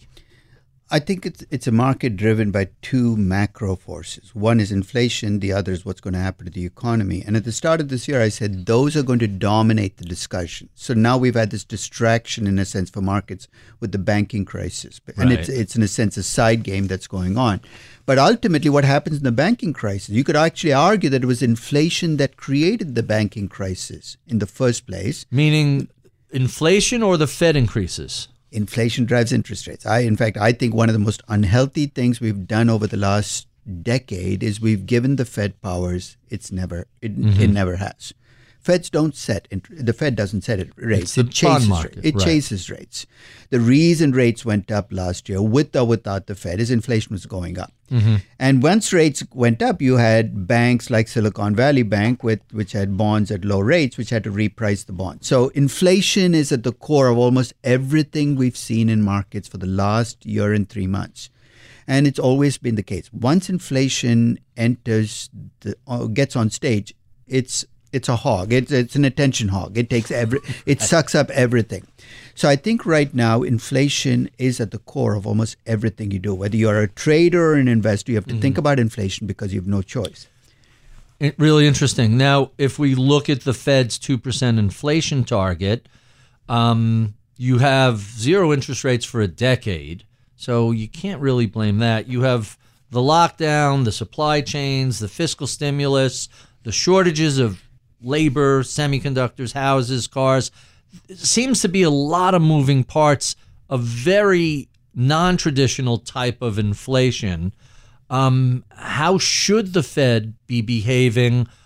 Let's go back to March 2021 when CPI ran up through their 2% target. Right. Should they have taken notice then? They probably should have, because here's the problem. And I wrote a piece then saying, even if inflation is purely supply, because initially their claim was this is transitory, it's going to be very, very short term. I said, even if that's true, to the extent that there's a possibility that it's not transitory, you need to act now.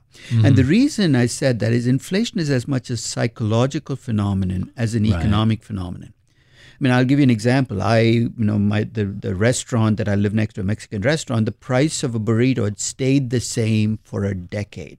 Right. Then we had fairly low inflation for a long time. Right?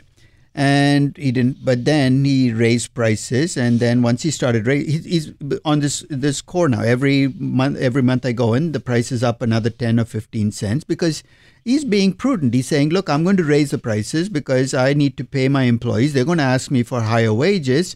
So once inflation gets embedded in people's psyche, it starts to affect how people ask for wage increases, how much you raise prices. Which means often the only way you can break the back of inflation is to render people into hostages. You basically tell people, don't go ask for a pay raise, you might lose your job. Don't raise prices because people might not come in, which is an economic recession. It's a Volcker nightmare that played out where he said, look, I'm going to break the back of inflation. And he did, but it took a very severe recession. Right. Because that's the only way you can break that cycle of higher prices.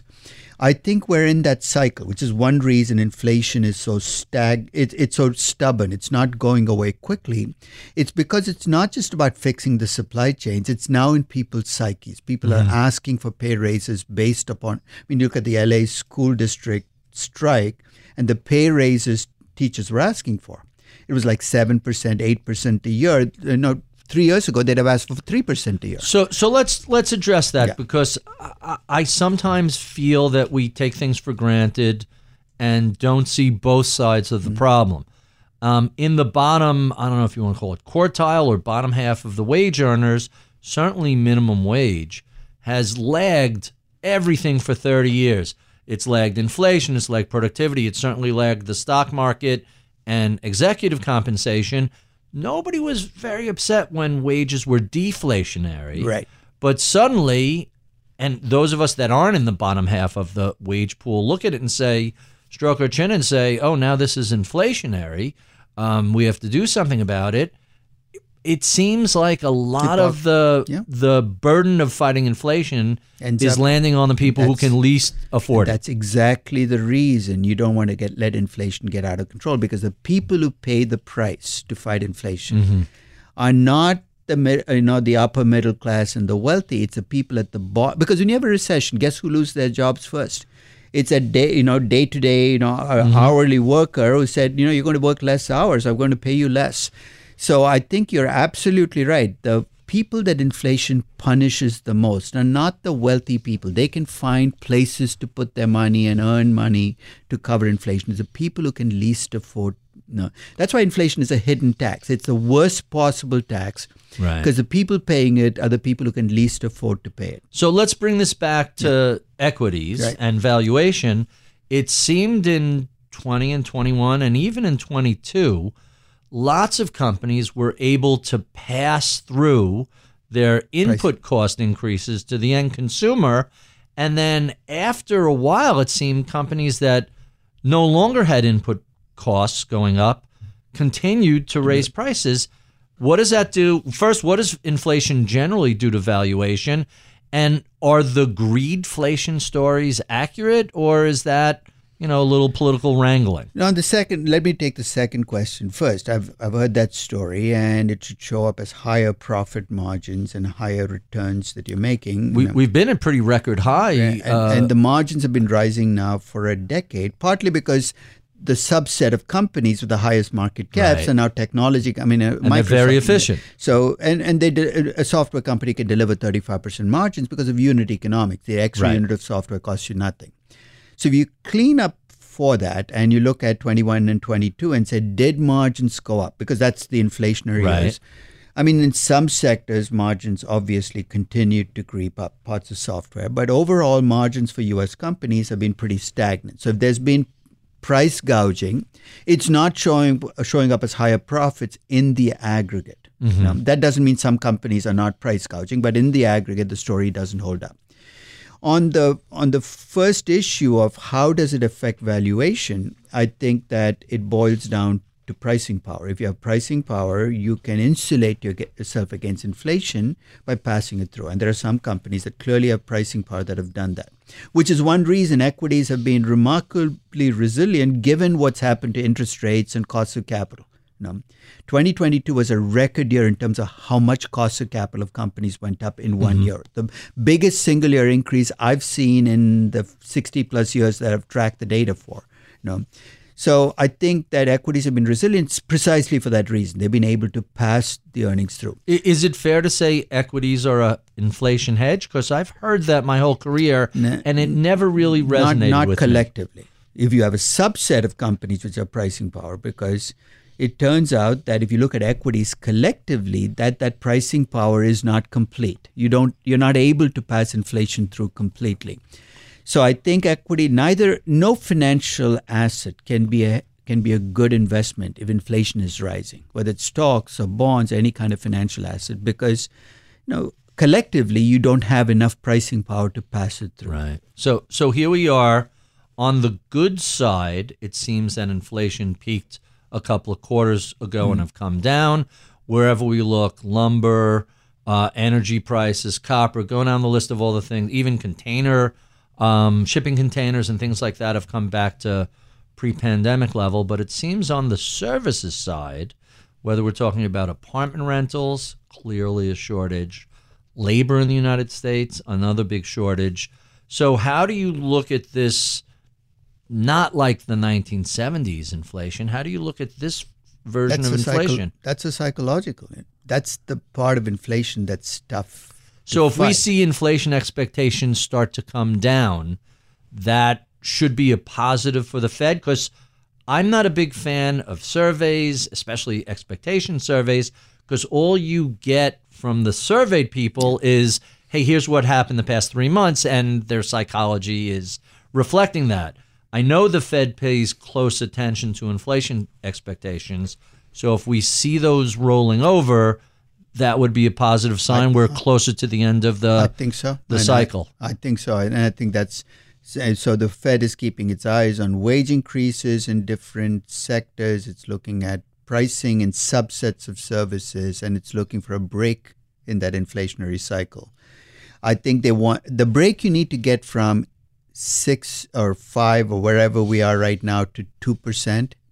It's a pretty significant break. Hey, listen, if we had a 4 handle, I think the markets would rally. Yeah, and I think that's part of the reason is that at some point the Fed has to decide whether 2 is where their end game is, or whether they settle for. There's nothing magical about 2, right? Well, when you're at 0, 2 looks like a ways to go. When you're at 5, 3 seems a little more reasonable. And I remember in the 1980s, people are saying, let's target a 5% inflation or a 5% inflation, and they were okay with that. Right. So there's nothing particularly magical about 2. And in fact, if I step back, it's not high inflation per se that makes it difficult to run businesses. It's unstable inflation. In fact, I give people a choice between two economies. The first has 2% inflation. The second has 5% inflation. I ask them, which economy would you rather be in as an investor, as a business? And they all pick the 2%. Right. And they say, let me change the problem a little bit. Let's assume the country with 5% inflation, it's going to be 5% guaranteed every year forever. Right. And the 2% inflation, you go from 0 to 4, back to 0 to 4, and say, which wouldn't you rather be? And the answer is, I'd rather be in the 5% guaranteed. It's predictable, it's understandable. Exactly. It's stability in inflation that really you're aspiring to do. And historically, high inflation has gone with more instability. Right. So I think that the Fed has to not just have an inflation level in its target, has to think of ways in which how can we make that level more stable over time. A band which is tighter, because I think it makes it easier then to make long-term investments and make judgments if you have a band that's tighter than if it's this wide band. So let me ask you a kind of impossible question. Given everything that the Fed did following September 11th and the financial crisis and then the pandemic, has the Fed been too active, or is that too aggressive a hand on the wheel, and that's leading to inflation volatility? I'll tell you what my parents told me when I was a young child, which is children should be seen and not heard. And I would say the same thing about Fed chairmen and people on the committee. I wish we saw less of them and heard less about them. I mean, I remember when Alan Greenspan was the Fed chair. Not only was he a person of few words, it was difficult to extract a sentence from him. And most people wouldn't even have been able to tell you who sat on the Federal Open Market Committee in the 90s, because it wasn't the center of the universe like it is today. Right. I have a vivid recollection of him saying to a congressman, if you think you understood what I just said, then you've gotten it wrong. Right. Like he's trying to be opaque. Whereas today, do we have too much transparency? I think so. I think I'm hearing too much from Fed members telling me what they think about inflation. Right. I think it'll be good for the Fed to go quiet silent for a while. I mean, doesn't mean that the Federal Open Market. Don't make yourself the center of the investing universe. It's not healthy for anybody involved in the process. We've had that problem with politicians, with central bankers. Maybe social media is to blame for some of that. Success is more than the final destination. It's a path you take one step at a time. It's discipline. It's teamwork. And it's the drive and passion inside of us that comes before all recognition. It's what Stifel's been doing for over 130 years. Quietly, yet strategically, Stifel's become one of the fastest growing wealth management and investment banking firms in the country. Our financial advisors go beyond traditional wealth management to provide clients with direct access to one of the industry's largest equity research franchises and a leading middle market investment bank. Because success is the drive it takes to keep climbing, the passion to keep investing, the best of each of us made better by the best in all of us. And that is where success meets success. Start your journey at Stifel.com. That's STIFEL.com. Stifel Nicholas and Company Incorporated, member SIPC and NYSE. You know success when you see it. Or you think you do. The people in the spotlight. Athletes, actors, artists. But what about the people behind the scenes? You know, the ones who make it all happen. The lighting engineers, the sideline photographers, the caterers. They're small business masterminds. And if there's one thing they have in common, it's making their money work harder. That's why they have a business bank account with QuickBooks Money, where they are now earning a generous 5% annual percentage yield. Yes, 5% APY. Making your money work as hard as you do? That's how you business differently. Learn more about QuickBooks Money at quickbooks.com/5APY. Banking services provided by Green Dot Bank, member FDIC. Only funds and envelopes earn APY. APY can change at any time. I know I only have you for a limited time, so let me jump to my favorite questions before we wrap up. Starting with, tell us what you've been either watching or listening to. What has been keeping you entertained for the past couple of years? I read and watch junk. I mean, that's, so you read quality and you watch junk. That's the barbell? I don't even read quality. I read crime novels. I love serial killer books. Michael Connelly is what I'm reading now. We're going to get to your book list in a minute. What's the junk you're watching? my favorite streaming service is HBO. Uh-huh. And the reason is simple. On Netflix, you have to start. I have more false starts on Netflix than any other streaming service. That's interesting. Because I start a show and 10 minutes in, I said, I don't want to watch this. Do you ever have people say, no, you got to give it 3 or 4 episodes? I'm like, that's like you're telling me I have to watch Godfather 1 and 2 to get to Godfather 3. The reason I'm not going to do that in Netflix is their business model is to throw 100 shows at the wall and hope three stick. HBO is at the other end of the extreme. Whether you watch The Last of Us or you watch any of the shows, whether you like the show or not, clearly thought went into the show. Right. It's not something that they slapped quality. together. So now HBO remains my streaming network of choice. What's your favorite shows? I like The Last of Us. I think it was a very... The which? The Last of Us. The Last show. of Us. Yeah. Okay. No, a little dark. A little dark and a little dystopian. Normally not my... But the fact that I watched all 8 episodes tells me that they were able to keep me hooked on a show, even though I'm not a Walking Dead fan or a fan of the strange stuff that goes on in other universes. So I watched the first season of White Lotus.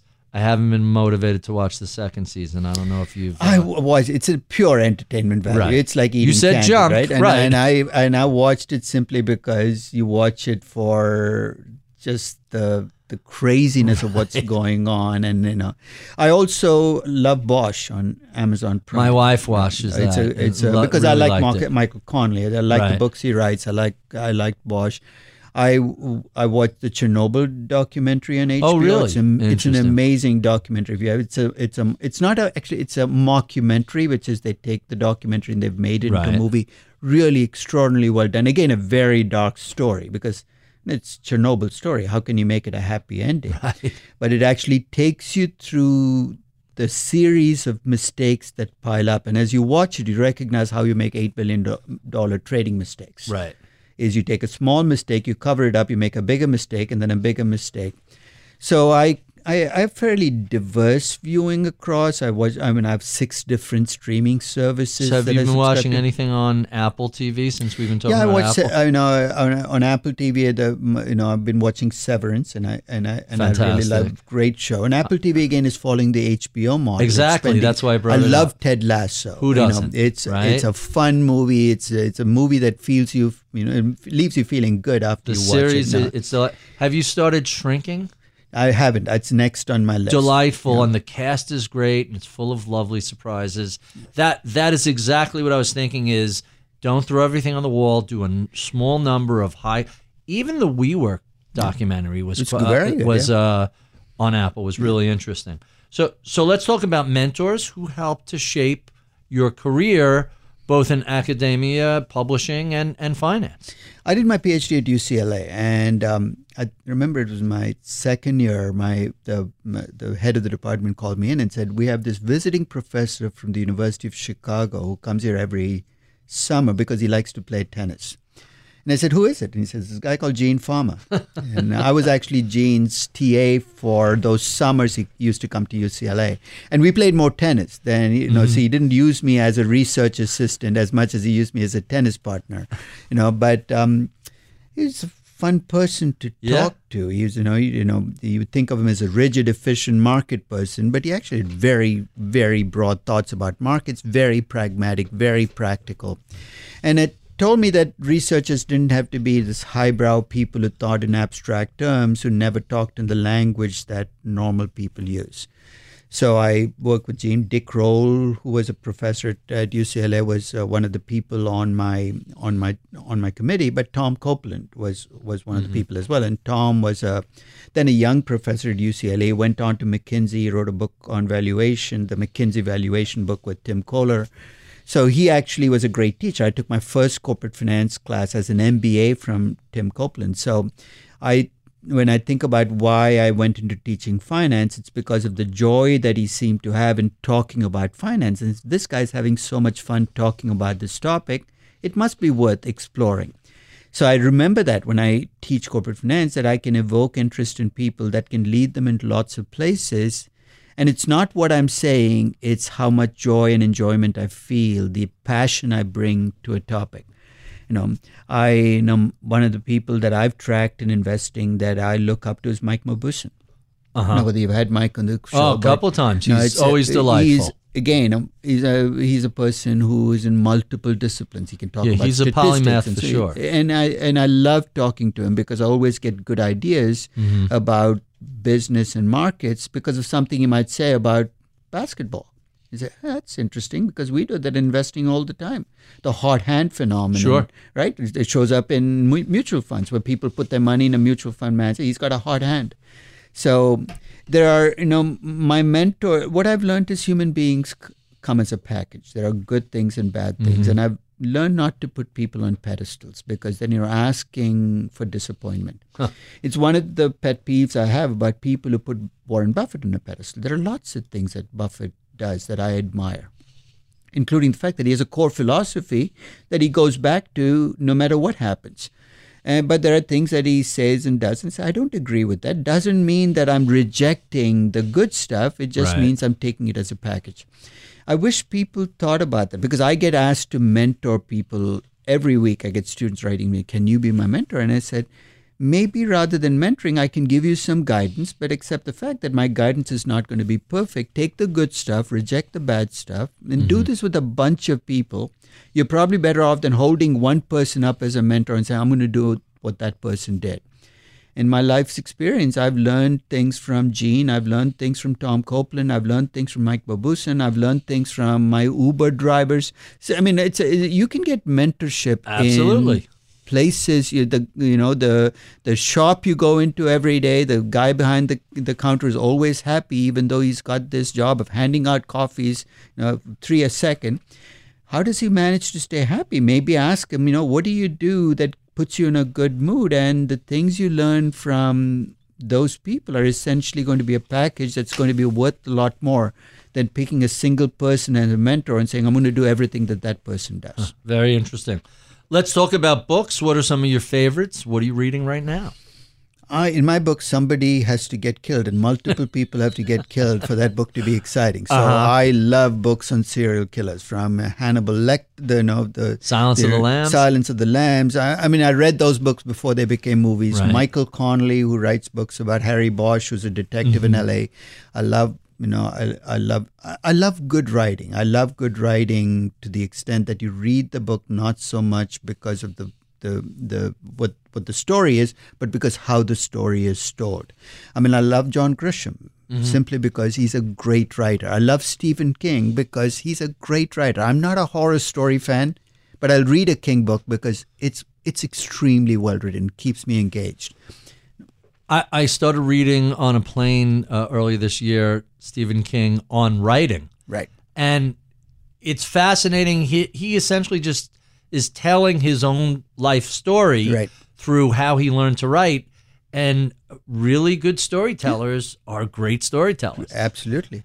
Our last two questions. What sort of advice would you give a recent college grad who is interested in a career in finance? Remember that finance has multiple careers.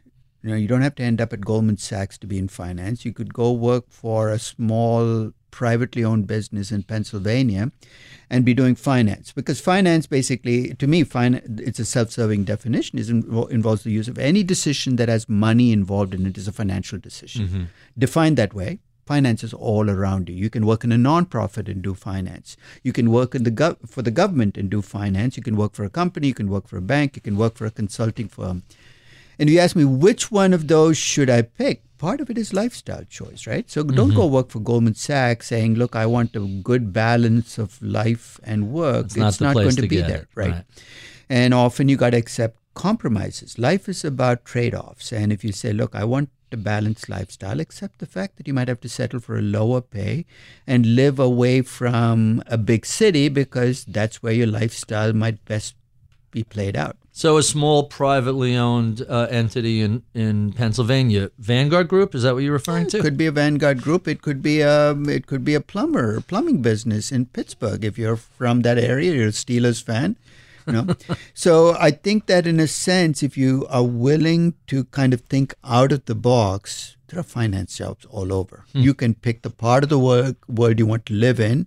You can pick the type of business you want to work for and accept the fact that you might make 50% less than you might have had working for Morgan Stanley or Goldman Sachs. And our final question, what do you know about the world of finance and investing today you wish you knew 40 or so years ago when you were first getting started in the field? That behavioral and emotional factors play a much, much bigger role than economics and decision-making on economic decisions, starting with where you buy a house, how much you pay for a house, where you go to college, what stocks you buy. And it's something that I've had to learn the hard way as I've watched markets adjust and go through booms and busts. I've learned that, you need to be as much psychologist as economist to think about economic questions. And it's made me it's made me humbler, because often when you have this rational view of the world and you have models, you start to believe that you drive the world and the decisions there, but you don't. You're an observer. And when behavior is different than what you predicted, rather than pick on the people who behave differently than you predicted and call them irrational, think of this as human nature and say, why am I not factoring that into my decision making? Quite fascinating. Professor Damodaran, thank you so much for being so generous with your time. We have been speaking with NYU's Aswath Damodaran, professor of finance at the Stern School of Business. Be sure and check out his new book, which will be out in December of this year, The Corporate Life Cycle, Business, Investment, and Management Implications. If you enjoy this conversation, well, be sure and check out any of the previous 486 we've done over the past 8 or 9 years.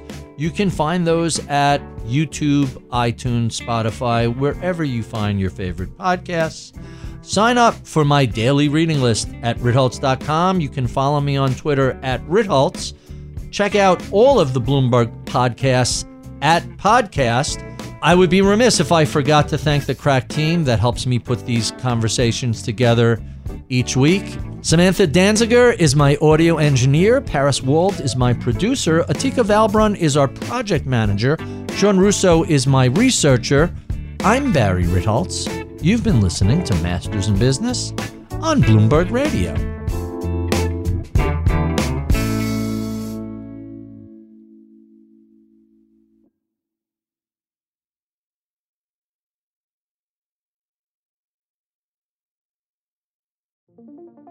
What could you do if your data was working for you and not against you? With Bloomberg delivering enterprise data directly to your systems, you get easy access to the details you want, optimized for higher-level analysis, and financial data experts committed to helping you maximize your every move. Our data is made for more, so you can show the world what you're made of. Visit Bloomberg.com/enterprise data to learn more.